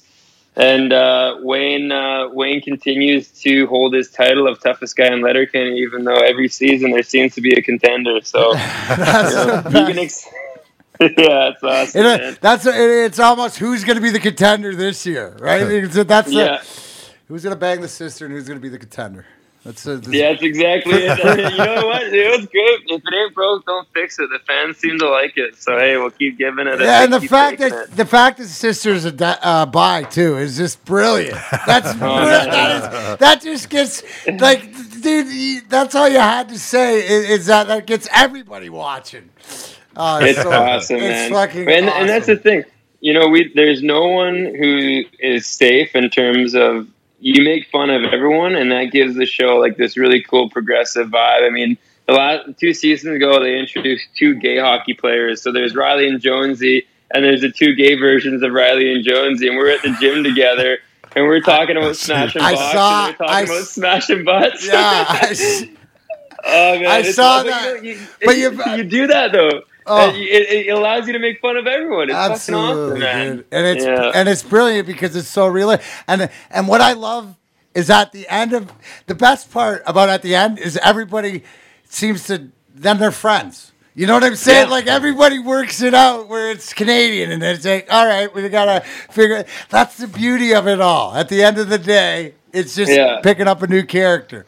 Well, it's the tap on the helmet after a good kill. You know, it's like there's that respect amongst warriors, right? Like it exists in the game, it exists in the show. So it's awesome that way. Well, I love it, man. All right, Dill. We'll be in touch. We'll look for the Descendants 3, where for your dancing prowess in the Disney movie coming out in August, and we'll splurge on all the. I'll be YouTube and I might actually start watching season 1. Dig into Hulu, but I gotta pump it here. Hulu, October 14th, season 7. Crave TV, October 11th, season 7. So we got more Letterkenny coming down the pipe for the boys. I love it. I will keep pumping that out on DarrenMcCarty.com and let them know where they can check out you. You brilliant, you beautiful human beings. That's all you are. Beautiful human Come beings. down to Windsor. Yeah, get down to Windsor, dude, and you got carte blanche. I got you taken care of over here in my city. I don't know if you know, but the D in Detroit's for Darren. So Perfect. right. Well, I'll take you up on that. You have to do an in-person one. Tell the fellas thanks. Tell them to keep grinding. Tell Jonesy to keep being Jonesy, and we will catch you down the road. Tell your dad I said hi, please. Will do, boys. Thanks so much for your time. That was a lot of fun. We'll talk to you guys soon. You got it, Dylan. That's Dylan Playfair. Riley on the hit series Letterkenny. And, guys, that interview, because he's out in BC, that was brought to you by our friends at Herbal Active. Herbal Active, listen to me. We've always said this, and why do I say because of BC? Perry, the THC-free CBD, right? Which I will always tell you that, well, what's the difference? Well, the 0.3% in some of the CBD, the THC, is like having your name on the door, entering the club. Now, the THC-free as in herbalactive.com. That's URBALACTIV.com, no E, right? It's absolutely THC-free, which means it's like waiting in line for the club. It'll work. It works good. They have bombs, tinctures, capsules. Go online, use DMAC25 in the promo code for 25% off. Thanks to Rich and everybody at Herbal Active for the support. Guys, it works. It's something that ships across the country. Use DMAC25 promo code. Check it out. Well, I'm going to start using the bombs. You have to start using the bombs. I got everybody started on and it's just, it's one of those things that whether this is, I found that Herbal Active and a lot of different people are using this, but it can be shipped across the country. It's got no THC in it. It's a great place to start your CBD journey. We can always talk about it until then, but if you're looking for somewhere to go to Herbal Active. Use the DMAC25 code because you're not going to get a better deal or a better product for what you're looking for. So thanks to Rich and everybody there. How awesome that was that? Great. Oh my God. Really cool. That's it. But isn't it? It's cool, but it's awesome. I love hearing it. That makes me want to be a fan of the show even more. The fact that he tells me it's just like them doing that, and when you see the interactions in different, like we played that clip there where they're chirping. It's the way it is in any time of life. It's just hockey's the subject matter, I guess. Well, what was cool about those clips was it didn't look like he was acting. It looked like a reality show. That's what I was going to tell him that, but I didn't want to be one of those guys, fumbling all over him. But I was going to say, to be honest with you, it didn't look like acting to me. You practice 8-9 hours to remember that. But then you realize why it is. But why it is because they live it. And it'd be just like throwing a camera in here and me just beating on Perry when the radio's up because it doesn't play well on the radio. Your mom, Ellen Schaefer, might get mad at me. Yeah. And your wife. And my wife will get mad, but she's sleeping, so maybe. But that's why it didn't look like acting to me, and that's why it was so cool and so funny, and credit to him for working that hard. I mean, he said talking about 9-10 hours sitting there reading scripts. That's pretty tough. I talk about attention span. I'm only keeping video 5 minutes. Yeah, you two are the same too as far as attention span. So that's why do you get like I can't you got to get somebody to chop that stuff up and then I'll be like out. That's what a head coach does. You have a video coach now and he cuts it all down. So as a coach, some of the guys want to watch the whole game. I don't watch the whole game. I break it down. So I just watch all neutral zone, for and against. Then I watch all D zone. Then I watch the forecheck, and then I'll do the power. I want to watch 20, 30 clips or whatever it is in a row, and I go, yes, no, and then the rest are gone. Take that out. That's a great tip out there for young coaches. No matter what you're coaching, always to get better is how you watch the game. Now, have you always watched the game that way, or was there a point where you realized that you could be a better coach, I guess, when you broke it down that way? Once I got a video coach, they could cut off the clips. And when was that? A long time ago. Right. Or not for a long, for a long time. So before that, you had a guy in the stands, or what would you do? That was it. I watched the whole game, and and when you're talking about attention span, I'd see one thing, and I got to go to the next, and I go to the next, and I was all, So now it's just, putting compartments, and I'd watch the little things. But yeah, it was different. I mean, I broke in coaching in Tier 2. And it's a story about coaching. I was the only coach. I won the national championship my rookie year. I was the only coach on the bench. I looked at the trainer, stick boy. I said, should I call timeout? We were up a goal in the national championship with like 30 seconds left. He's like, yeah, I think you should. I'm like, all right, timeout. That was it. I was changing the D, What the a great forwards. stick boy. Yeah, I know. It was Rick Zuber, the guy. Zoobs! Zooms. Oh. It was Zooms. Yeah, I started Zooms. That's Zoomy right there. Zooms. I started Zoom's career You did. for him. Yeah, Oh. back then. That's the funny thing about Zoobs and Rick Zuber, who works in the locker room and stuff. Is when as long as he'd be around, I'd be like, Zoobs. He'd be like, yeah, Mac. And I'd be like Yeah. every time I see him. So between him and I, we flip each other off. So it's funny. So That's when I went funny, to, well, yeah. dude. So when I went to, now I go to Wilkes-Barre and I go, they say, yeah, you got 2 coaches. Never had 2 coaches in my life. You got a video coach, you got a goalie coach, you got development guys. You got a chef. So it's a lot. You got a chef. So it's gotten a lot easier from running the bench by myself. With Zoob, by the way, but. Yeah, but no kidding. That is funny. What a small world. It is a small world. What a small world. But so you're a big golfer.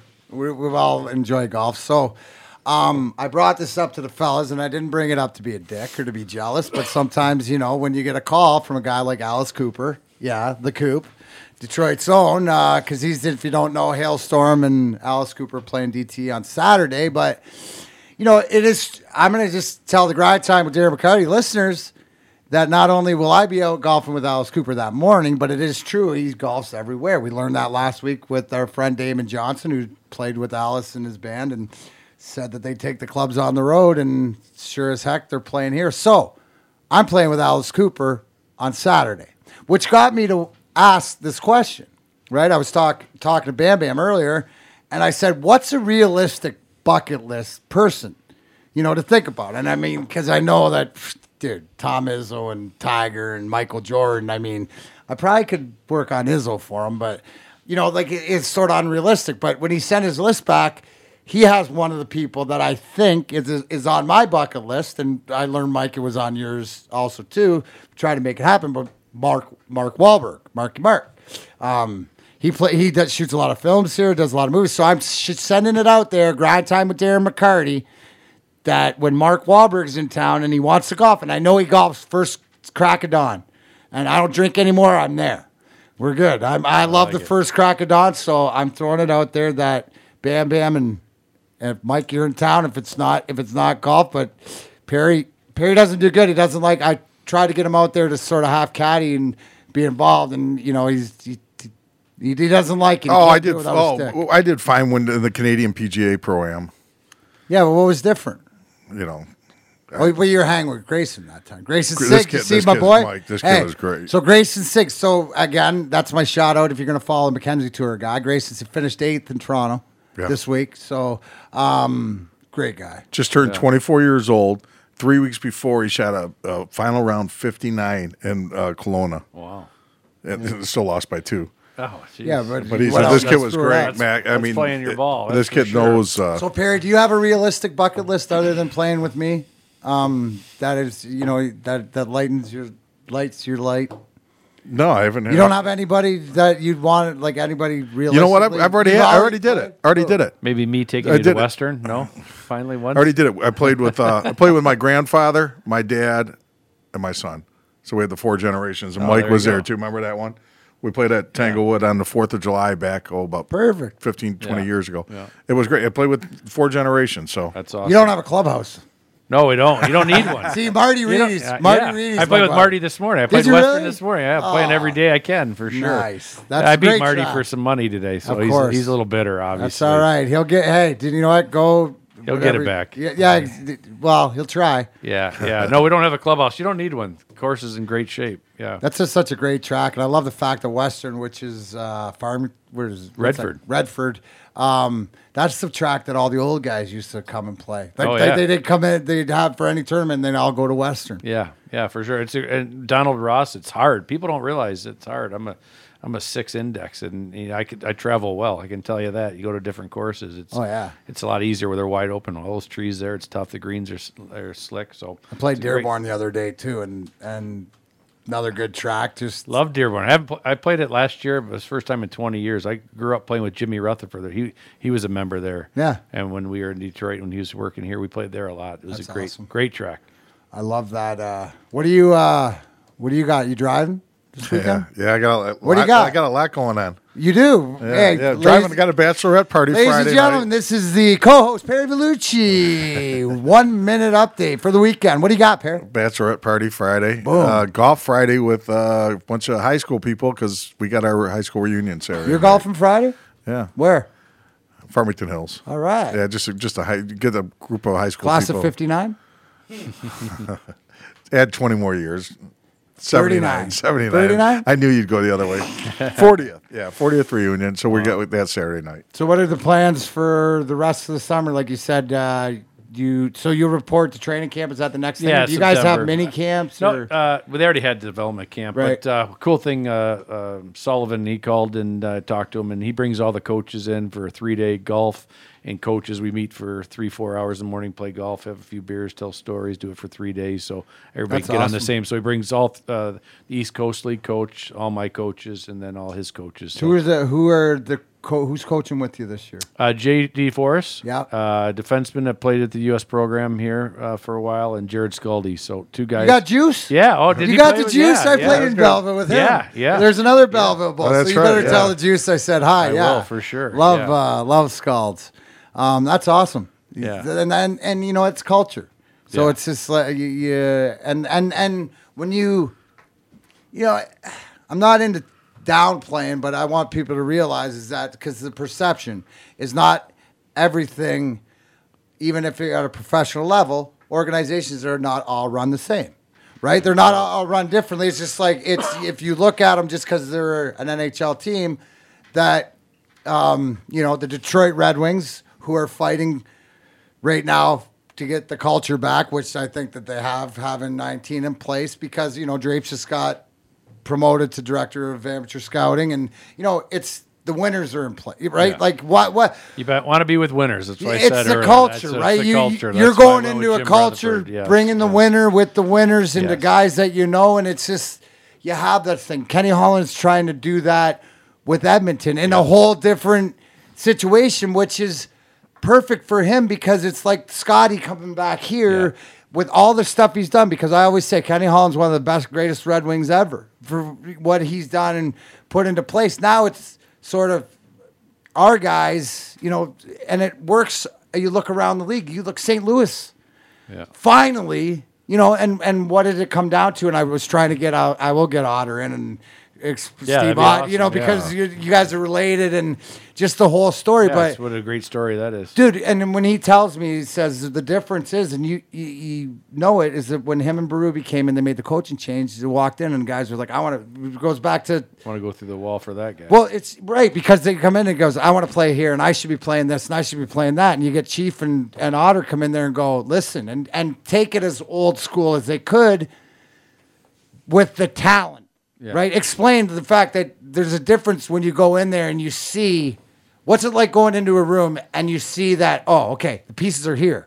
I just got to rearrange them and put them together as opposed to I got one line. I got one line. I got a couple pieces. It's a Scotch tape. defenseman and a half, and no goalie. So how is that for you as a coach? Well, it's great. I mean, I've seen a lot of goalies make coaches' careers, and I was lucky enough to have some good ones. But this year, speak about that this year because if you want to know, usually as you see in the NHL in the finals, like even a young guy like Jordan Binnington, usually one goalie gets hot or carries a team through a championship. You had two goalies, and you used two goalies. I used them, and sometimes you make the right choice, and sometimes you don't. But this year it was really easy because I had a young guy, Nedeljkovic, who was the goalie of the year. He plays the puck great. He's awesome. And I traded for Dustin Tokarski. He's won a Memorial Cup. He's won the AHL before already, and I think he won a World Juniors also. So we got him in for his leadership because wanted to bring some more. I had a young team. So Tick came in, and he went 12-0 for me. So we're playing in the semifinals. We're playing Toronto. It's 2-2. We're in Toronto, and we're going for Game 5. And I made a choice early on to play Tick and the back-to-backs. Play the young kid and then play Tick. And everybody's like, you're crazy. It's the biggest game. Game 5. You go up 3-2. You go down 3-2.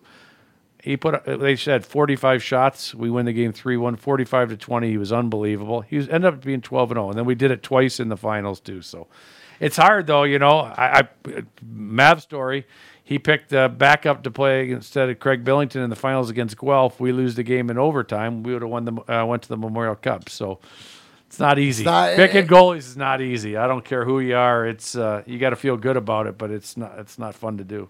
No, and the one other thing. How many shorties did you guys have in the We had playoffs? 6. No, 6 against Toronto. Right. You're right. Dude, every time we'd be watching a game, it'd be like another shorty or this. Well, that's what I loved the most. They were coming into the playoffs against us. They were at over 40% on their power play. So they didn't change their breakout once. We knew exactly what they were doing. We just kept doing it, doing pressure. We got 6 shorties. Changed the game, changed the whole thing. And they had, I think it was 45 to 18 or something. They had more power plays than us. So that's awesome. Sometimes it's not fun when you're on that end, but when you score 6 shorty and they only had 4 power play goals the whole series. Well, we had Doug Brown the one night call in, and you guys were starting Chicago, and Brownie's talking about the shorties, and all of a sudden I get a text about halfway through. He goes, "Patrick, another shorty." Yeah. It was great. Yeah. Patrick, what a great kid he was. He was what a leader, ultimate captain. Just a great dude. Great player. Deserved his contract that he got. He got a one-way deal in Vegas. Did he? Yeah. How many years? Yeah, 2 years. So for him. making big money. He deserves it. He's the ultimate captain. That's awesome. Never worried. What did he play? He didn't play any regular season games, then he played 10 playoff games for the Canes this year. Yeah. So he's the ultimate. Will he get a shot, do you think? Will he get a chance? One way. Doesn't matter. He's going to get the money. They may send him to the minors, but not for long. He's going to get his shot. He deserves it.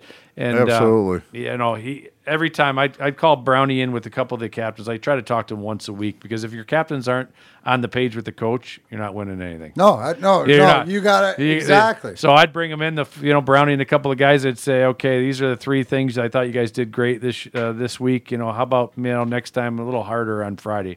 What do you guys got? Coach, practices are too long. Done. I'll make that change. And then they walk out. And they'd be like, "Man, that coach, all right, he gets us." Communication. Right. That's what it is. And then you get them to play hard. Get them to play hard, and then hey, coach, if we win this weekend, can we have 2 days off? Done. It's pretty simple. So that's why your locker room talks. Oh, that's why they go crazy. So when they'd win, he's like, "Okay, you got 2 days or 3 days off." See you Tuesday was always the thing. See you Tuesday. Then, if we played on Saturday, get 2 days off, they'd go crazy. Oh, dude. They didn't give a shit what I said, as long as I said see you Tuesday. Yeah, exactly. They didn't care what everything else is see you Tuesday. I love it. I love it. So you'll be around. We'll have to get out and play golf. Yeah, anytime. Appreciate you coming in and love it. Best of luck, success, and you seem like you've. I know you know what you're doing, but it seems like you got yourself in a spot with the right. It's sort of like the theme, right? Everything around here. We talked to Dylan Playfair from Letterkenny. They're a huge team. You go over to different places. I see it around. You see it around the league. The spots that do have it and don't. Everybody knows. And everybody knows. Everybody knows. Every player knows. Just follow them. And that's the thing. Every player knows or, shouldn't know. So, thank you. Bam Bam, Perry, McCool, Mike, thank you. Ryan, thanks for listening in. That with Dylan Playfair, thank you. Meltdown, thank you. All our sponsors. Got a couple of announcements for next week. Couple new sponsors. But guys, you want to get a hold of us? DMAC at DarrenMcCarty.com, Nick at DarrenMcCarty.com, Perry at DarrenMcCarty.com. Tell everybody DarrenMcCarty.com. That's where it's at. And no matter what happens, guys, from now until whatever, no matter how many times you fall down, you got to get your ass back up. Until then, that's grind time. We're out.